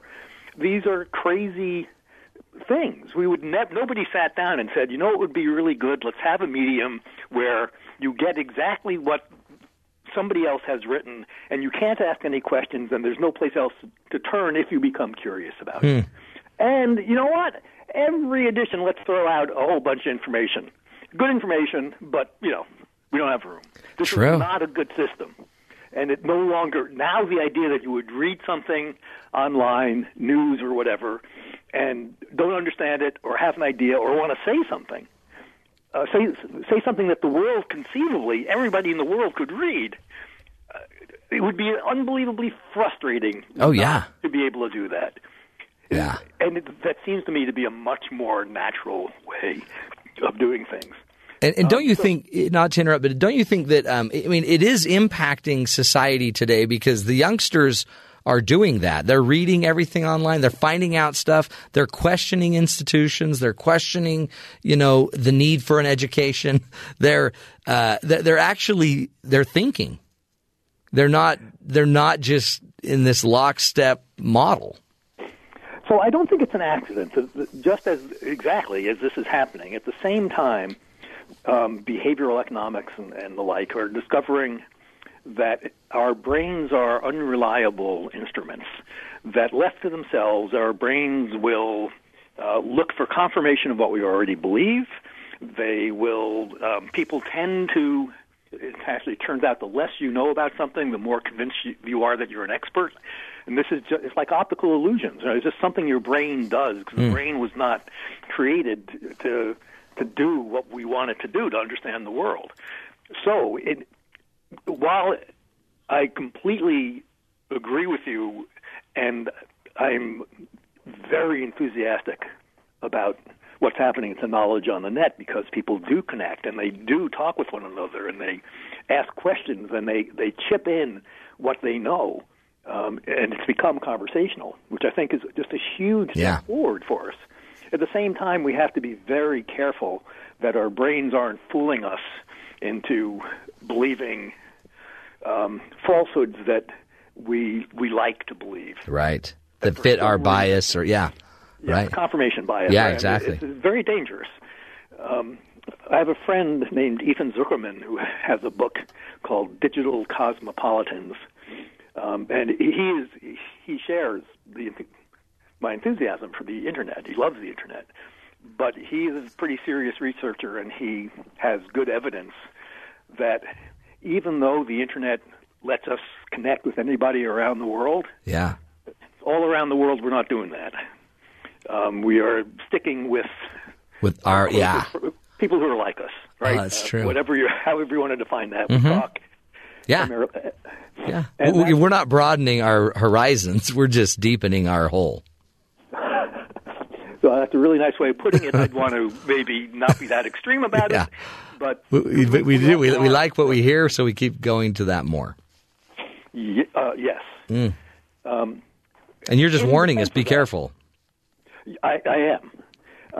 I also think, though, that this complaint about the Internet, which I take very seriously, I think it's one of the most serious of the complaints, maybe that is that we listen to people who are like us. It maybe misunderstands how understanding itself works, at least as I understand it. So that if you, I don't know, if you are, let's take politics, you're on the left, you're on the right, doesn't matter, whichever one, and there's a Supreme Court ruling and it's technical and you don't understand exactly what it means. Does it help or does it help my side? You are first of all, you're very likely to go to a site that shares your political point of view. Yeah. Now, in one sense, that's bad, but on the other hand, no, of course you are. Of course you are. You're not, if you're sort of a Fox News person, you're going to go to a Fox News type of site to understand it. And if you're, MSNBC or whatever the other one is, you'll go to that side because understanding is contextual. Understanding takes something new and assimilates it into an existing context, and that's how understanding. That's how understanding works. Yeah. So it's not surprising, and I don't think it's necessarily evil that we hang out with people who share our beliefs and our values, because that's how we understand things. Right. So there's a benefit, but it's limiting. Yes, exactly. Both those things. Yeah. So our expectations that we would all become global citizens from the early days of the web, maybe those are unrealistic. Uh-huh. It would be more more realistic to hope that we will, in addition to seeking out beliefs that are like ours and people who are like us, we will also learn how to listen to people who are not like us. Yeah. And that's a hugely important thing, but it's also really, really hard to do because you don't have the context to understand. No, and you almost do need a little guidance on the way.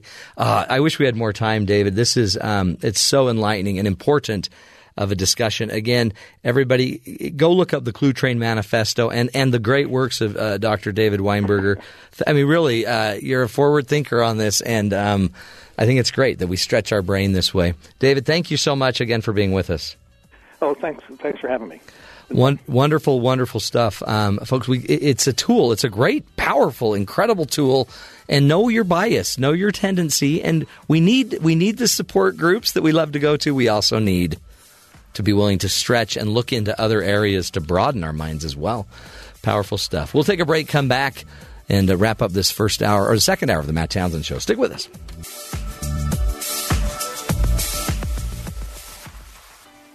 At first, you could only listen to what's on right now. But with the new BYU Radio app, you can listen to pretty much everything BYU Radio has ever aired.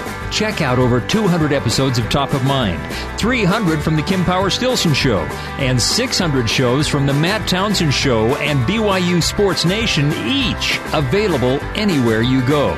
Download the new BYU Radio app, available on all iOS, Android, and Amazon mobile devices.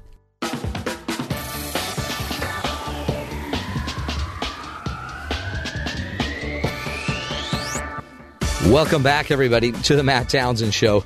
You know, speaking of chaos and the internet, if people around you are running and screaming, don't be alarmed. It will probably be happening all month long. If you haven't witnessed the mayhem of the NCAA tournament before, you're in for a treat. 'Tis the season of bracketing, betting, and basketball. We sent one of our producers, Leanna Tan, right into the heart of the mania to get inside the inside scoop of March Madness.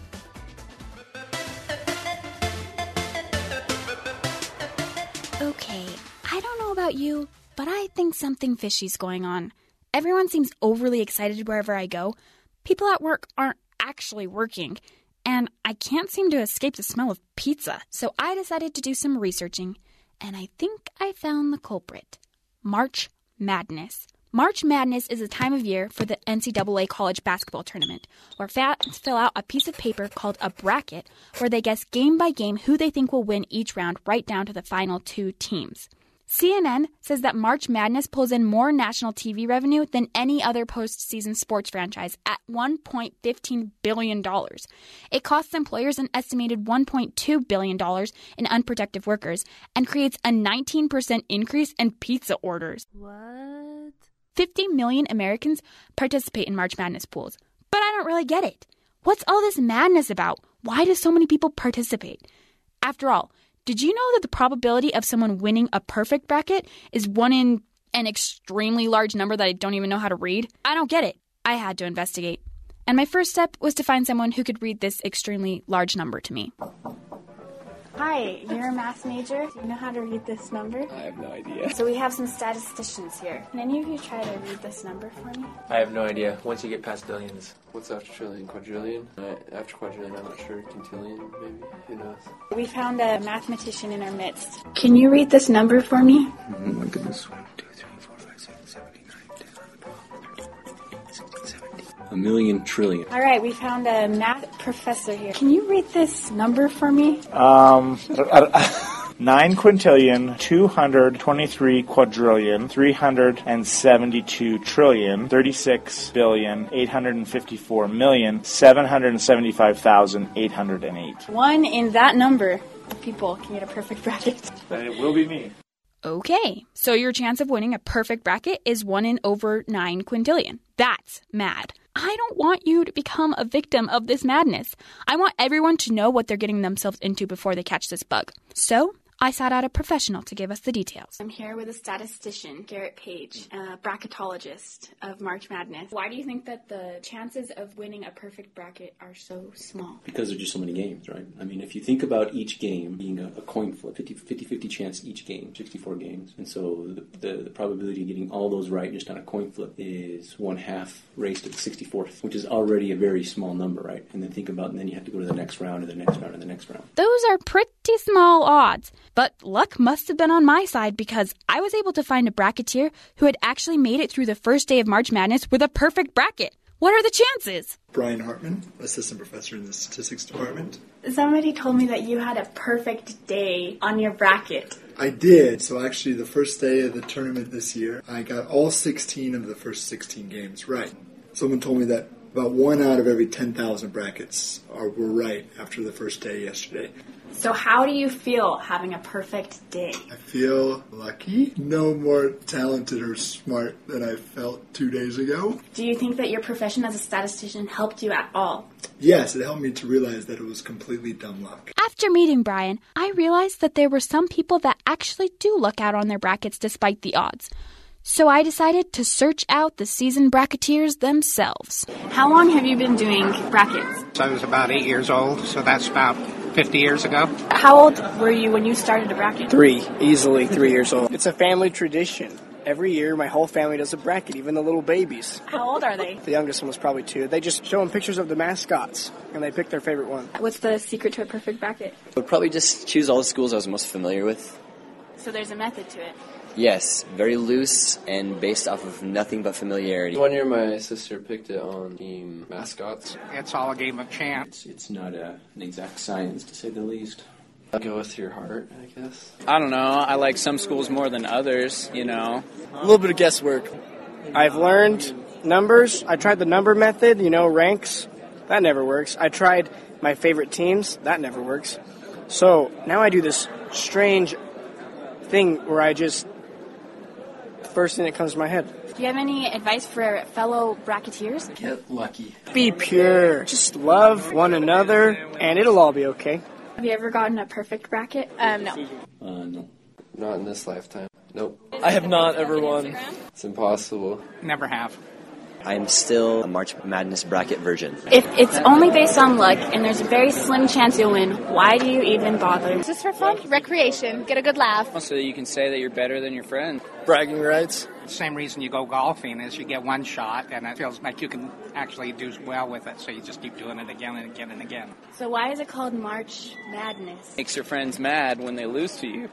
Never know who's going to beat any team on any given day. It's a lot of games in just 1 month, so it's like madness and so many games. Because anytime you get a group of guys or girls together to try and predict the future of a game that's based off of 10 guys chasing a ball on a wooden court, it's going to lend itself to insanity. Mad skills plus madness because you can never predict what's going to happen. So how do we cure the madness? Wait for next year? I don't think it's a problem that has to be cured. I don't know. Maybe there's like a vaccine for it or something. I don't know how you cure the madness. I mean, I'm not a doctor. Maybe one day when someone gets a perfect bracket. Hopefully it'll keep being crazy because that's what makes it so much fun. So what I gathered is that March Madness decreases productivity and invokes pride, contention, and addiction. So I still don't get it.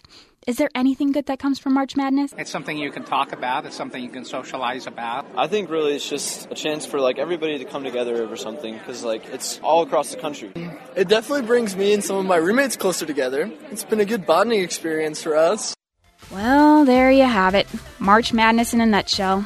I hate to say it, but despite my efforts, I couldn't find a cure to this madness, so I guess you'll either have to contract the madness yourself or confine yourself until April. But I guess it's not an entirely horrible thing after all. So, happy bracketing, and don't forget to thank your boss for that unearned paycheck. This is the Matt Townsend Show. Your guide on the side. Follow Dr. Matt on Twitter at Dr. Matt Show. Call the show at 1-855-CHAT-BYU. This is the Matt Townsend Show. Dr. Matt Townsend. Now on BYU Radio. BYU Radio.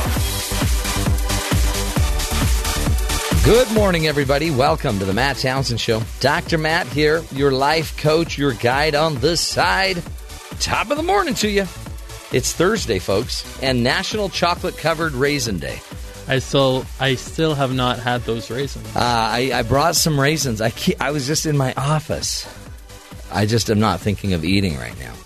I'll just handle the show for like 30 seconds. I will run and get them at the next break. It will be very easy. I have large chocolate-covered raisins. The raisins are huge. Yeah, you showed your hands like they were the size of boulders. They're big boulders. Yeah. Chocolate-covered so I'm raisin expecting boulders. Something from grand. Fresno, the raisin capital of America. The breadbasket of America. That's in the Midwest. The raisin basket of America. There you go. So celebrate National Chocolate Covered Raisin Day, of course. Hello. You don't want to miss that. Today also is the day that I think today's the day that Ben gets his HR interview. Oh, great, for all the violations. He doesn't know about it yet, but they'll be down with security. That's a standing everyday interview. Do you do that a lot? Like every day. Why? Just checking up. I didn't know they were doing it that often with you. Well, apparently you account for like 2 days a week, but then Liana and Kaylee account for 3 days a week. Yeah, they file a lot of complaints. But they should, I mean. Stalking is stalking. Terry's about 1 day a week. Yeah.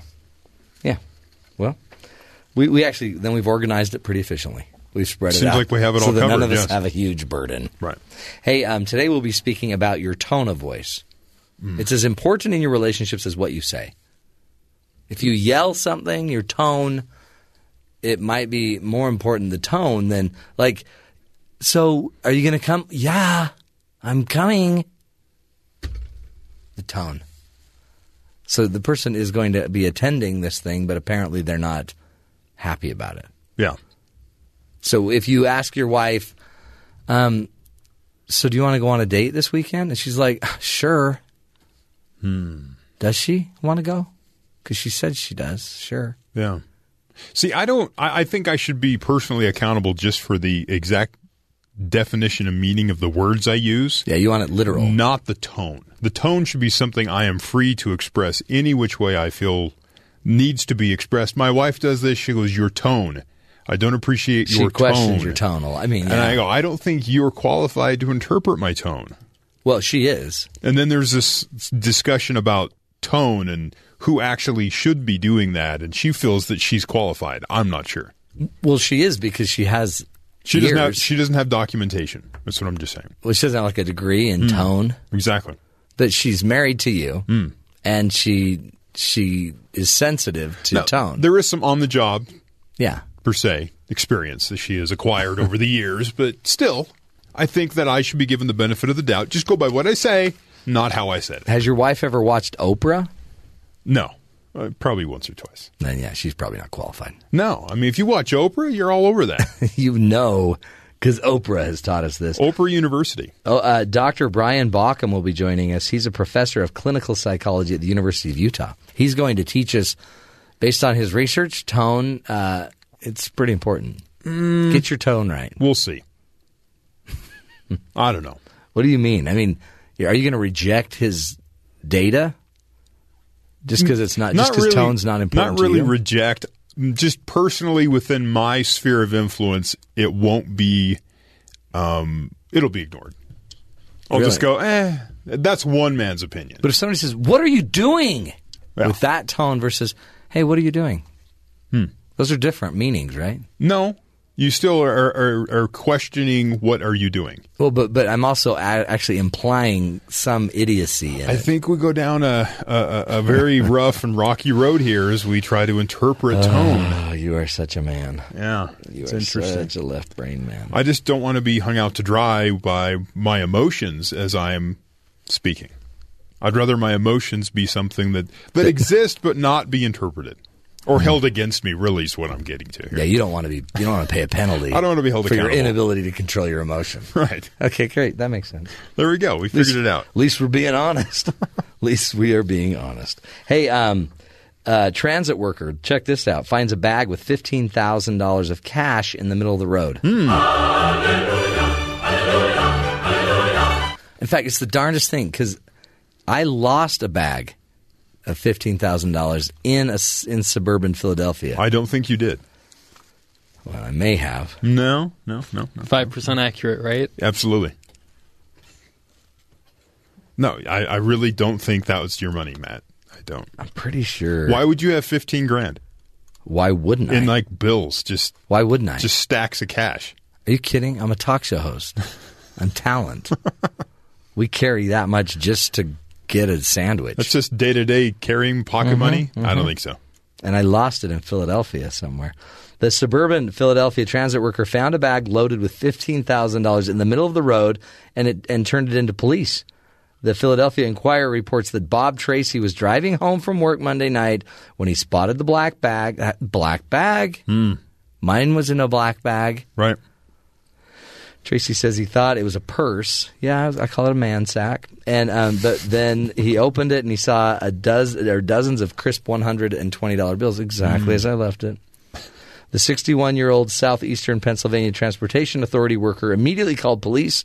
Upper Darby Superintendent of Police Michael Chitwood said, to turn in that kind of cash, it makes Tracy truly a good Samaritan. Oh, it does. Totally. I'm glad. I mean, we've seen the video of, say, an armored car has some problem on a freeway and money's flying everywhere and people are out there fighting for the money. Nuts. Tracy says his wife assured him that it was the right thing to do, even though he's now not going to be $15,000 richer. But what do you want, $15,000 or a clear conscience? Well, I'd like my $15,000 back. It's not yours. We already discussed this. What do you mean? You keep that in the bank. You don't just walk around with just fistful of dollars. Why do you think I wear cargo pants? To carry your cash? Yeah. Do you not believe in banks? No. I mean, I do, but I like also carrying a little light petty cash on me. $15,000? Exactly. What are you purchasing that you need that kind of money for? Stuff. I buy Raisinets on the way to work. I had to buy you guys some Raisinets for today to celebrate Raisin Day, chocolate covered Raisin Day. I buy lunch at the creamery. That's like a couple dollars. I mean, you don't need $15,000. I mean, the creamery. My cleaning. The rates have gone up, but. You guys. We're going to hear about that one. You don't even care. About your money? Right. If it was yours, maybe, but it's not. So, yeah, no. I mean, your one identifying characteristic there is it was in a black bag, and you're like, I had a black bag. Yeah. Mine was black. That's not your money. No, and it's $15,000. That was another. Mine was exactly that. Ish. So what, give or like take about $10. And mine had crisp. I spent all night ironing mine. $100 bills and $20 bills.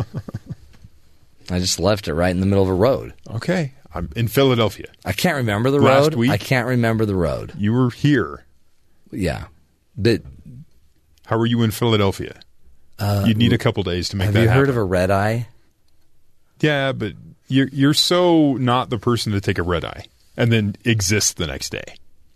Whatever. You would take the red eye, complain almost the entire day of how tired you are. I'm not even going to talk about it anymore because I'm bummed because I'm out $15,000. It is a sad day for you. But that guy, he was a hero. Bob Tracy is a hero. Oh, yeah. That's a cool story. And I hope that I get my money. If I don't, I just hope it goes to a good cause. So how much money is too much money just to find and keep? Well, at what point do you have to go, all right, I'll turn this in? I probably would have kept the $15,000. See, that's too much money because all of a sudden it's like, why did this guy have $15,000 all of a sudden? Especially you. When you're in college, you have no reason to have $15,000 at any point. Show up in a car. Yeah. We find it hard to believe that you'll ever have $15,000. $15,000 might be a huge day for you. I would say anything more than $50. Well, no, turn it into the police. You're not going to go to the police. If you find $100,000 or $100 on the ground, you're not going to take that to the police. Okay. But if you find, a bag full of cash with a gun, and some drugs in it. Well, why are you adding other things? We're just talking about money. Why does this have to turn into a whole thing? Just trying to make it more exciting. Okay. Well, if you turn in the drugs, they're not going to ask about the money.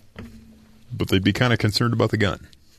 I'd turn in the gun and the drugs. And are they going to believe you if you walk in there with a gun and drugs and go, I just found this? I just found this right here in the middle of the dirt. What's that thing in your cargo pants? That's my money. It's like $10,000. Really? Where'd that come from? I don't know, but here's the gun and the drugs. And here's the big bag it was all in. I don't need all this. Yeah, that's a great question. How much money is too much to keep? At what point do you have to turn the money in? Just for your own conscience, for your own. I mean, like you're saying, is it $100? Is it $200? Yeah. Do you look down and go, oh, I'll just keep that? I think that's just very personal. Do you look around and like really quietly, did anyone lose any money? No one said anything. I keep it. I always look for closed circuit TV cameras. Well, there's that. And if there aren't any of those, yeah, because you don't want to like be running away with the money and then all of a sudden it's like a gotcha. Yeah, it's one of those TV shows. Gotcha. And they're like, wow, you have no moral compass at all. Yeah. You don't want to look stupid on the internet. No. It's a great question. Think about it, folks. See, that's what we do on the show. We get to the meat of the issue and ask the questions that need to be asked. And even if they don't need to be asked, we ask We're going to ask them anyways. Because we want you to think about things you don't need to think about. Sometimes. Even if they shouldn't be asked. Yeah, exactly. Like, questions you asked there, Ben. Okay, I'm going to turn it over to you, Terry, Wonderful. and run and go grab the Raisinets. Do that. Here's Terry with the headlines. Thanks, Matt. While in Argentina, President Obama partook in some local culture, did the tango with a professional dancer during an official state dinner. Michelle Obama also had a partner as she performed the tango also. Obama's critics watching back home were outraged that Obama was getting his groove on so soon after the Brussels attack. And they said as much during an appearance on MSNBC's Morning Joe. I think there's no doubt that people would like to see a little bit more stagecraft and a balance towards decisive action rather than business as usual from the president. This from Bloomberg Politics managing editor Mark Halperin. That was a tremendous mistake. Baseball games and tango. That's inconsistent with the seriousness of today. The president of the Council on Foreign Relations, Richard Haass, agreed, as he also appeared on the show. So critics against President Obama. Bernie Sanders is tied with Hillary Clinton among Democratic voters, according to Bloomberg Politics poll reported by Politico. Of people who have voted or will vote in their state's Democratic primary caucus, 49% report that they support Sanders, 48% say they support Clinton, 3% of respondents were unsure of who had their vote in hypothetical matchups with the Republicans. Both Clinton and Sanders beat Donald Trump and Ted Cruz. However, against John Kasich, only Sanders came out on top. Kasich leads Clinton by 4 points in this poll. So that shows, well, hypothetically nothing. Also, this going on, an investigation by the New York Times found that the National Football League's concussion research was incomplete and far more flawed than previously known. The league has stood by the research despite the fact that it left out 100 diagnosed concussions from the studies ranging from 1996 through 2001. According to confidential data obtained by the New York Times, some of the head traumas left out of the papers include severe injuries to quarterback Steve Young and Troy Aikman, who were two named players in the NFL. The committee reportedly used the incomplete data to make concussions appear less frequent than they were in reality. When prompted, officials acknowledged that the clubs were not required to submit their data, and not every club did, adding that the missing cases were not intentionally meant to alter or suppress the rate of concussions, even though they did. In other news, the owner of the Dallas Cowboys this week said it's absurd to make any connection between football and concussions-related conditions like CTE. So Jerry Jones is out there saying this is ridiculous. You see the studies, and then there's concussions. There's no direct link, so it's absurd to say that there is a link. Well, and Steve Young and Troy Aikman, they look fine. For now. Right. We'll see what happens as the years pile on, because that's what happens as you deteriorate as you get older. Yeah. And then at the end, if you donate your brain to science, and they found out you had Steve CTE. Young quit because of head injuries. He did. And he had to wear that helmet on a helmet. Remember that big puffy? Had like an eggshell type thing on top. So he looked like a mascot. He did. But he was safe from something.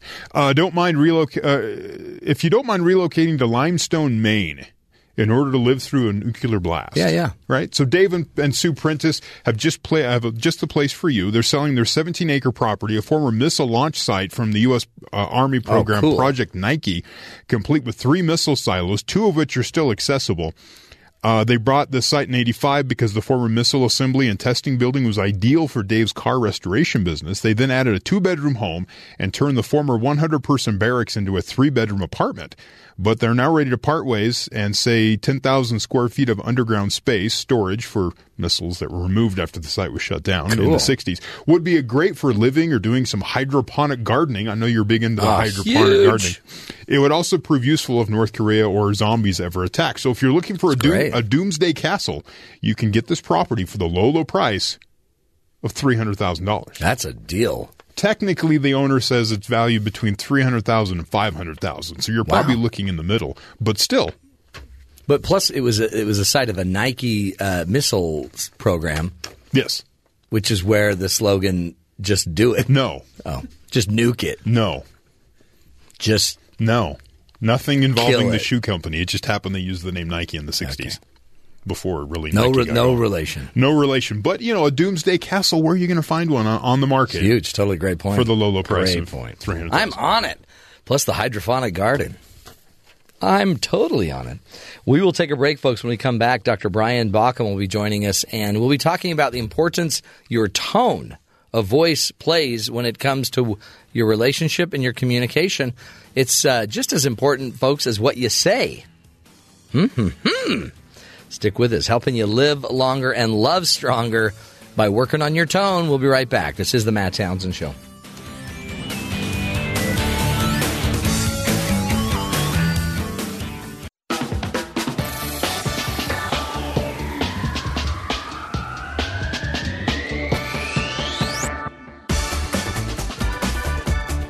Welcome back, friends.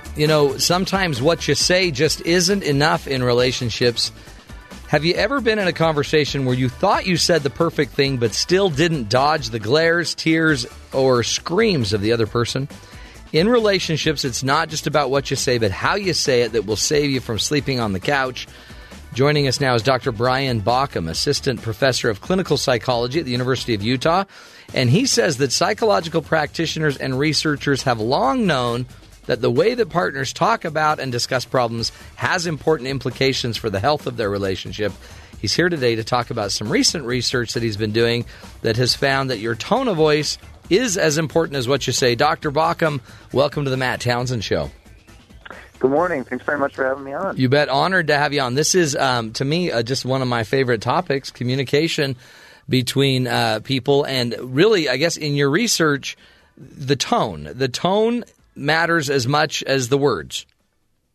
That's right. What we've been wanting to understand is when you look at couples trying to handle problems and you see them coming in for therapy, really trying to figure out what it is that's not going well and how to help people recognize for themselves what needs to be different.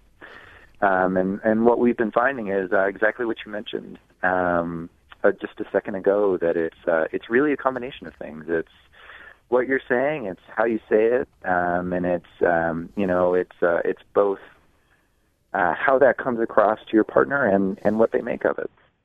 What tone is turns the game around? Is it a tone of anger? Is it and how do you measure the tone?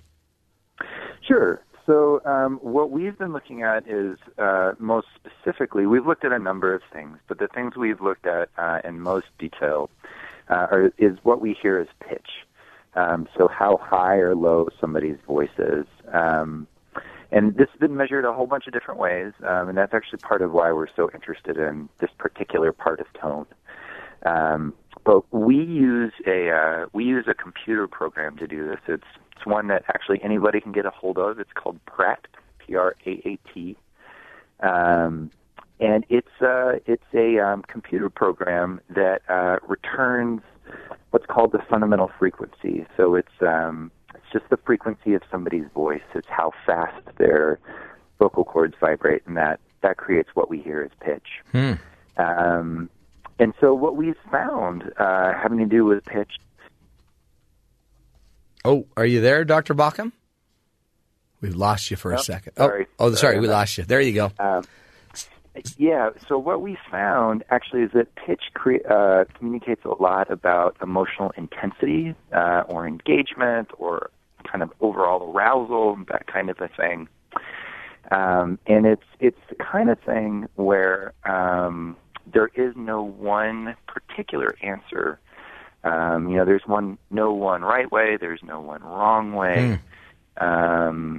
To communicate in terms of pitch, but it's really context dependent. So we've looked at things like when couples present for treatment, and these are really distressed couples who are kind of at the end of their rope and coming into treatment for one last ditch effort.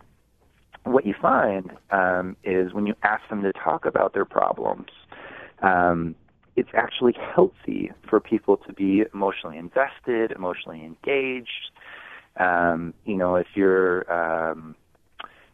talking about a problem, then really this is kind of your last-ditch effort to improve your relationship. It doesn't bode well for your relationship if you're not seeing any emotionality come across in those conversations. Yeah, because that communicates like indifference or that they're not in. Yeah, exactly. It's resignation. It's maybe having given up or, gotten to a place where people feel hopeless. And that's contagious. When you see folks in that kind of place prior to beginning treatment, they really have a difficult time doing well over the long haul. Wow, what a really because I do a lot of work with couples teaching them how to communicate more effectively, and I mean, that tone is, if all you could do is just speak with tone, it would be fascinating, because a lot of times I see somebody might speak with a higher pitch and a faster rate, and it creates more intensity, and then you can almost see their partner start reacting to that intensity, and then it's almost like they catch that level of tone and they'll up it. Oh, yeah? And then all of a sudden you can just see the tone go up. Is that what you saw in your research? Yeah, we do. We've looked at that in a number of different ways, and couples who are coming in because they're having difficulty in their marriage with the marriage per se, and we've also looked at couples who are coming in for treatment for other reasons. The one that's coming to mind specifically is a study we did where couples are struggling with the wife and the couple having breast cancer. And what you're saying about people catching the tone, that absolutely happens. It's something that happens, it looks like, actually for a lot of different reasons. There's some really nice basic research on voice tone, actually, that looks at its evolutionary roots. Why is it that we do this? Where does it come from? And it turns out that it's a really basic part of communicating that a lot of social species do. And the reason that people think this happens is that when you're thinking about the ability to communicate distress related to survival, an auditory cue, hey, something dangerous is happening, can be communicated over a much larger distance than a visual cue. So it turns out that a lot of monkeys, pigs, all sorts of social species do this. And what you're saying about it being a very basic part of communicating, this is actually true for us as humans from very early on. So it's one of the primary ways that babies and parents communicate before babies have language. That's true, huh? Because, you might not even use words. It's really more about your tonal quality. Are you a higher pitch? What's the pitch? That's right. That's right. It's so true. We just had our grandbaby over, and you don't even need to use words. You just make funny tones. That's right. That babbling, that's called infant-directed speech, and that's actually a really important part of engaging with a little one. It's one of the things that is not present in things like postpartum depression. Tone tends to be much flatter, particularly for moms, and that looks to have downstream consequences. Babies develop cognitively a little bit slower. And part of the thinking is there's some of that really important social engagement is lacking. Wow. Yeah. 'Cause maybe it doesn't draw the attention out of the baby like it needs to. Yeah. And with couples, about these two studies, you're absolutely right. When you've got a couple talking about distress, it does tend to cycle very quickly. One person being aroused, evoked, and the other responding in kind. And we've seen that happen in a couple of different ways when couples have kind of a shared problem, in their relationship. That cycling is, can result in escalation and a conflict getting much bigger really rapidly, and that's again is not great for couples.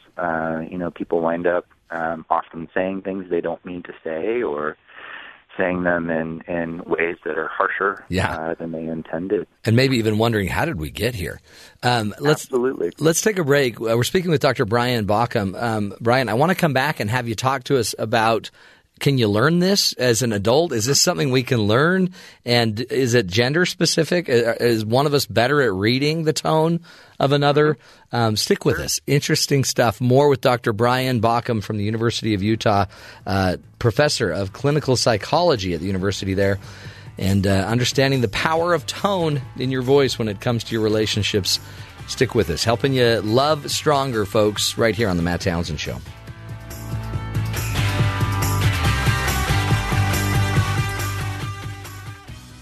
I believe there's a strain of goodness running through the songs of each decade, each style that comes along. Join Ron Simpson on the Tantera Hour, where he shares all types of good music. As we've explored the music of all styles and all decades, I've just realized I've probably neglected the pop music of the 90s. And Ron will also introduce you to some music you've never heard of. Then to finish off today, there's a kind of a party song called Hey Har Du Earl. The Tantera Hour, weeknights at 8 p.m. Eastern on BYU Radio.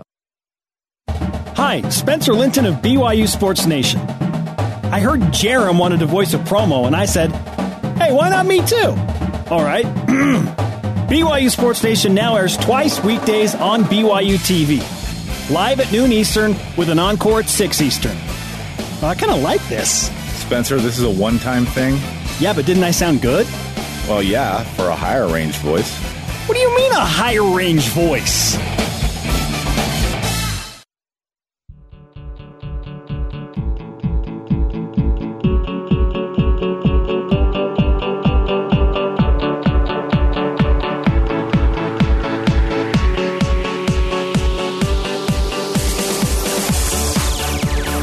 Welcome back, friends, to the Matt Townsend Show. On the line with us is Dr. Brian Baucom from the University of Utah. He is an assistant professor of clinical psychology there and has been talking to us about a recent study that he's been doing and other studies around voice and tone and the impact it has on, getting through conflict and strengthening relationships, or the impact it would have on a conversation even.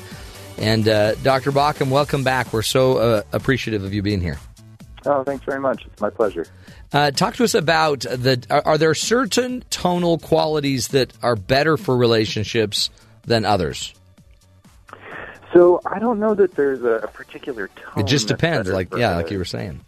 It depends. The flip side to the cycling that we were talking about just a second ago, when talking about relationship problems, when we've looked at issues, couples talking about breast cancer and concerns about breast cancer, you actually find a very different pattern, which is that when men and women are talking about this issue, men really have a tendency to want to stay calm, to the extent actually that's possible, that looks to be really helpful. To be able to talk about, really scary issues, mortality, sexuality, concerns about what this is going to mean, not knowing what the prognosis is.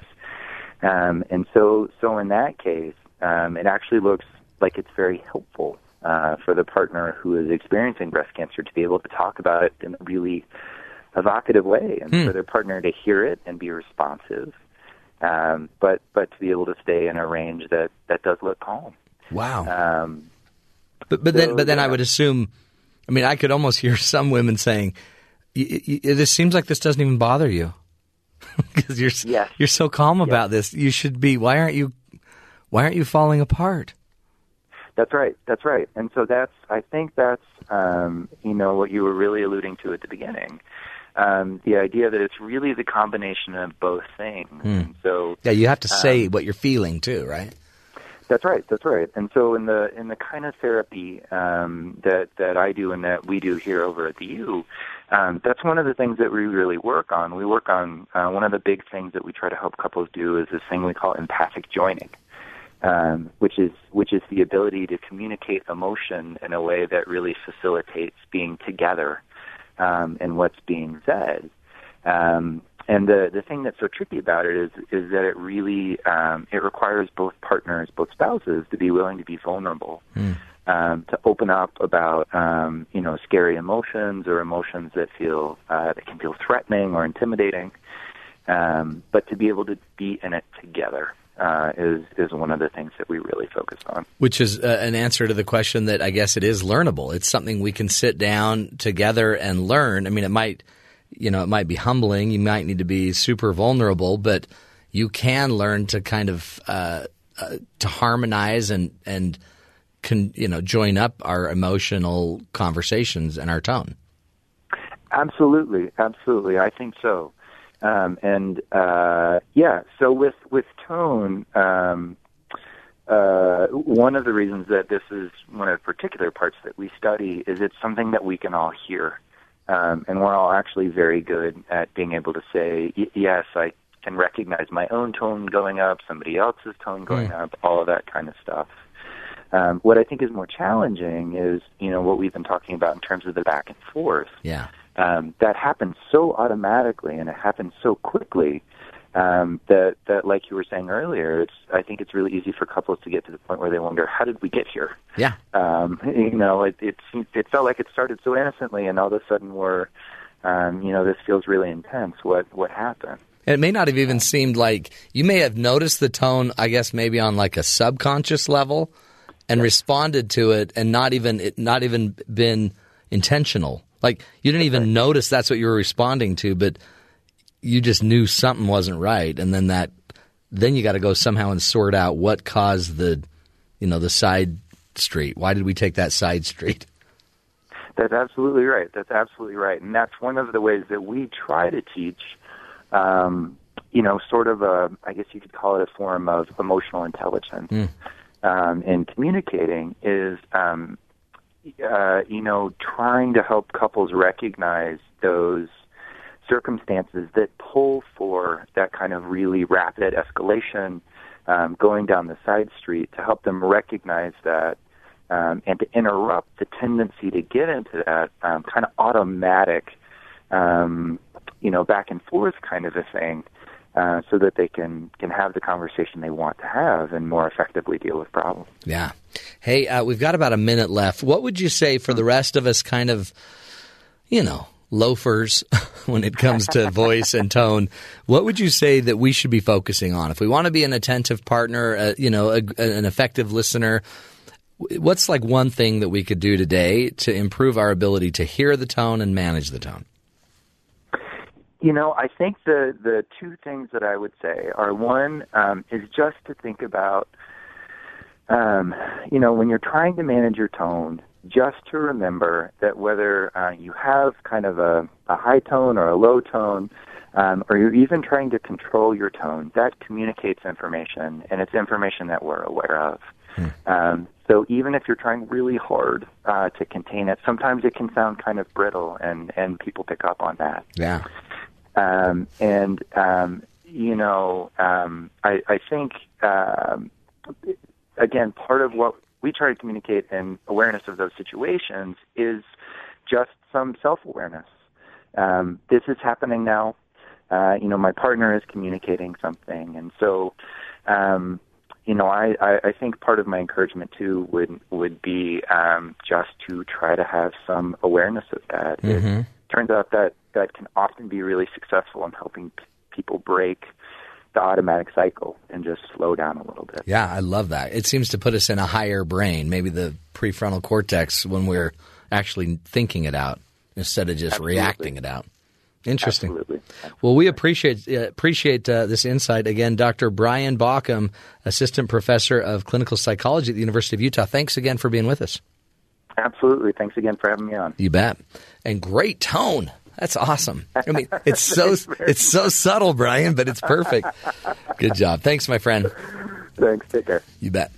Awesome stuff. Tone, man. Who would have known? Who would have known? You got to pay attention to the tone. Well, I think we all did. You've all had somebody say, what did you say? Can you say that again? That didn't come out quite right.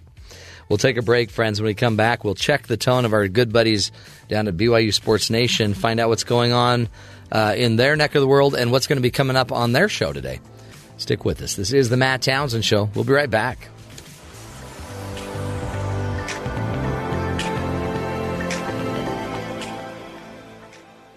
We haven't coined the phrase, but you're Kimifying everything. Everything I've seen you do has this beautiful Kim, powerful Stilson brushstroke across it. And I think that's perfect. Guess why people love Kim Power Stilson? It's because she sits down with the guests that you want to hear from and puts her own personal spin on the story. On this show, we talk to really cool humans who talk about good and share wonderful solutions that change people's worlds. Tune into the Kim Power Stilson Show at 3 p.m. Eastern on BYU Radio. Time now for the Parent Previews Movie Guide. I'm Rod Gustafson. The young Messiah wades into the uncharted waters of Jesus Christ's childhood, a segment of biblical history that's only given a verse of Scripture in the Holy Bible. The movie opens with Jesus' family living in Egypt. After Jesus raises another young boy from the dead, he is looked upon with skepticism and accused of having mystic powers. About this same time, Joseph has a dream and feels a need to return the family to Nazareth. Now, the group avoids the terrible Roman soldiers and they manage to arrive safely, but Joseph is still concerned for his son. I know this is in Alexandria. Do you miss it? No. Do you? I don't think of it like that. But it was the only home that you ever knew, and this is so quiet and isolated. We're safe here. No one knows what I've done. And you must never tell anyone. Of course, the bulk of the script in The Young Messiah is fictional, although Catholics will recognize some details from apocryphal writings. Yet this movie still exhibits reverence and respect for its sacred subject matter. Now, parents will want to be careful, however.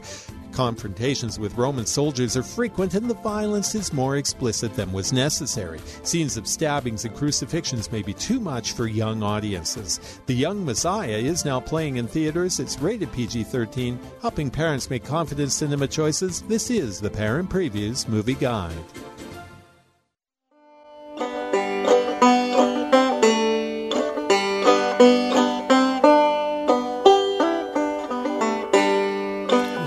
Baked the whole cake, saw Jim the mining, Jim got the nodding, Jim stepping stolen. Welcome back, everybody, to the Matt Townsend Show. Finding the perfect music to toss it to our good buddies down at BYU Sports Nation. Today we got Spencer and Jason again. Hello, gentlemen. Good. Did we just walk into like the movie Oh Brother, Where Art Thou? Yeah, exactly. Uh-huh.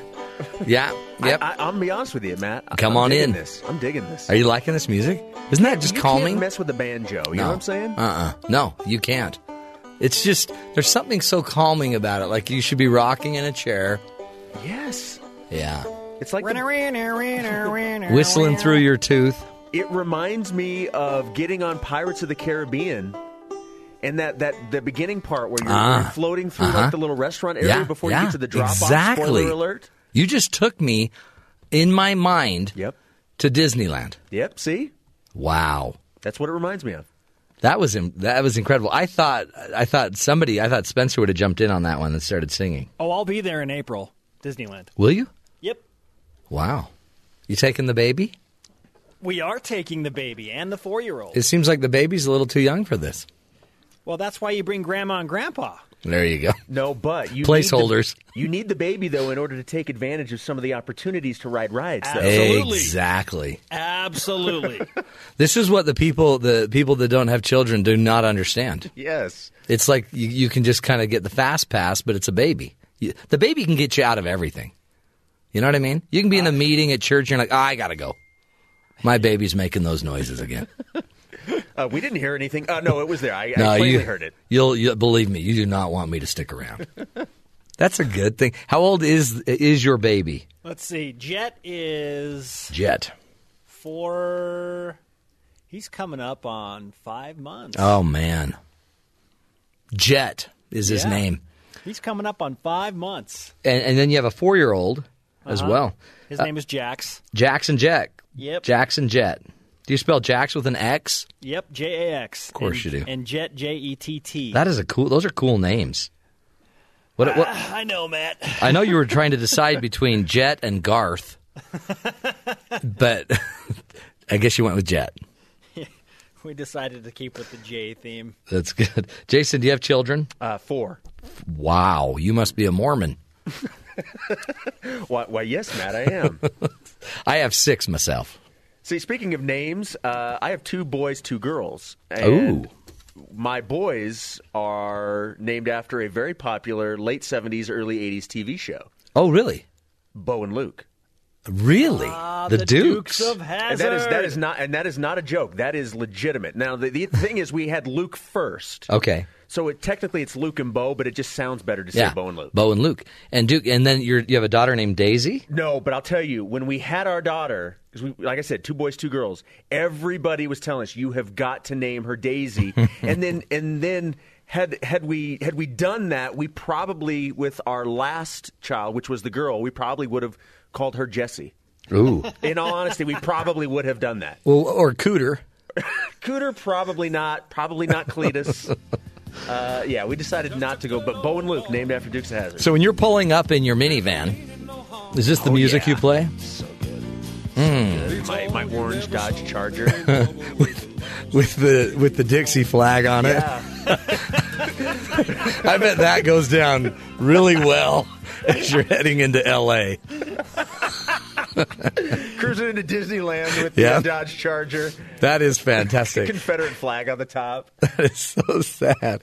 What an image, man. What an image. And then Daisy Duke kind of ruined it because now they've named those short shorts after her. Yes. Wait, is that ruining it? Oh, man. Spencer. Well played, Spencer Linton. Spencer, come on. I know. That was Totally true. Redact it from the record. No, we'll edit that out. Just to keep it clean. Hey, you guys, I wanted to ask you a crazy question about this. I know you guys used to watch Scooby-Doo a lot, right? Absolutely. Yes. So a woman led law enforcement in California on a high-speed car chase Sunday, driving a van that was painted like the Mystery Machine. Nice. Right? And officials say, which was the van that they used to ride around in. And the chase began when police attempted to stop Sharon K. Turman, who was wanted for violating parole. Turman allegedly fled police through the city in her unique vehicle. She ran through a red light, nearly struck 4 vehicles, according to police deputies, and then listen to this, sped down the freeway where she allegedly got up to speeds of 100 miles an hour. The deputies then lost Turman along the interstate, and they lost the Mystery Machine. Oh, my God. Hey, if it hadn't been for those meddling kids. Exactly. Ruh-roh. Ruh-roh, Raggy. She got away. She still has not been found. Here's the thing. It's not like the Mystery Machine is something you can be incognito. No, you know what I mean? Not at all. That's going to stand out. It's like, hey, I think that's the Mystery Machine. Yeah. Because it says Mystery Machine on it. Yeah. So what do you do? I mean, you got to call in. Up to experience and you move on. But you're right. It was about the meddling kids, wasn't it? If those darn meddling kids hadn't been there. Didn't you hate the ending to those things? I was always a little disappointed. Old. I always liked the guest stars, like when they had like Batman and Robin show up. Mm-hmm. That was cool. Didn't they have the Harlem Globetrotters? Oh, for sure. The Harlem Globetrotters did like Gilligan's Island as well. The Harlem Globetrotters did everything. But yeah, the Harlem Globetrotters came on Scooby-Doo. I think Kiss was on there at one point. How did the Globetrotters get on the deserted island? I don't remember. And more importantly, how did they get off? And why didn't they take the rest of the castaways? Well, honestly, would you take them with you? They were a bunch of loons. Those people. That's a valid point. Those people were crazy. Yes. You are straight not. up. You're not bringing them back to I think civilization. Ginger and Marianne are the only two that are still among us right now. Are they really? I think so. You know what? She was my first girlfriend. Which one? Both of It's them. always the Ginger and Marianne question. I always wanted Ginger, but I never felt like I could actually have her. I always felt like Marianne was more my style. Was Daisy Dukes out of your league? Daisy Duke was my second girlfriend. And then my mom said, quit looking at her that way. That made me feel shame. And then I just gave up TV. Daisy Duke. Oh, boy. Hey, guys, you doing your show today? We are doing the show today. What are you going to talk about? We're going to talk about something that you would love What? as a psychologist. What? Okay?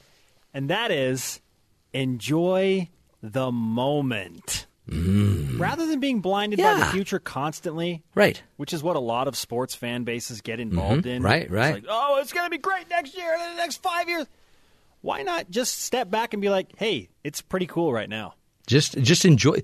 They're in the quarters, semifinals of the NIT. Yes. Just So enjoy why- this.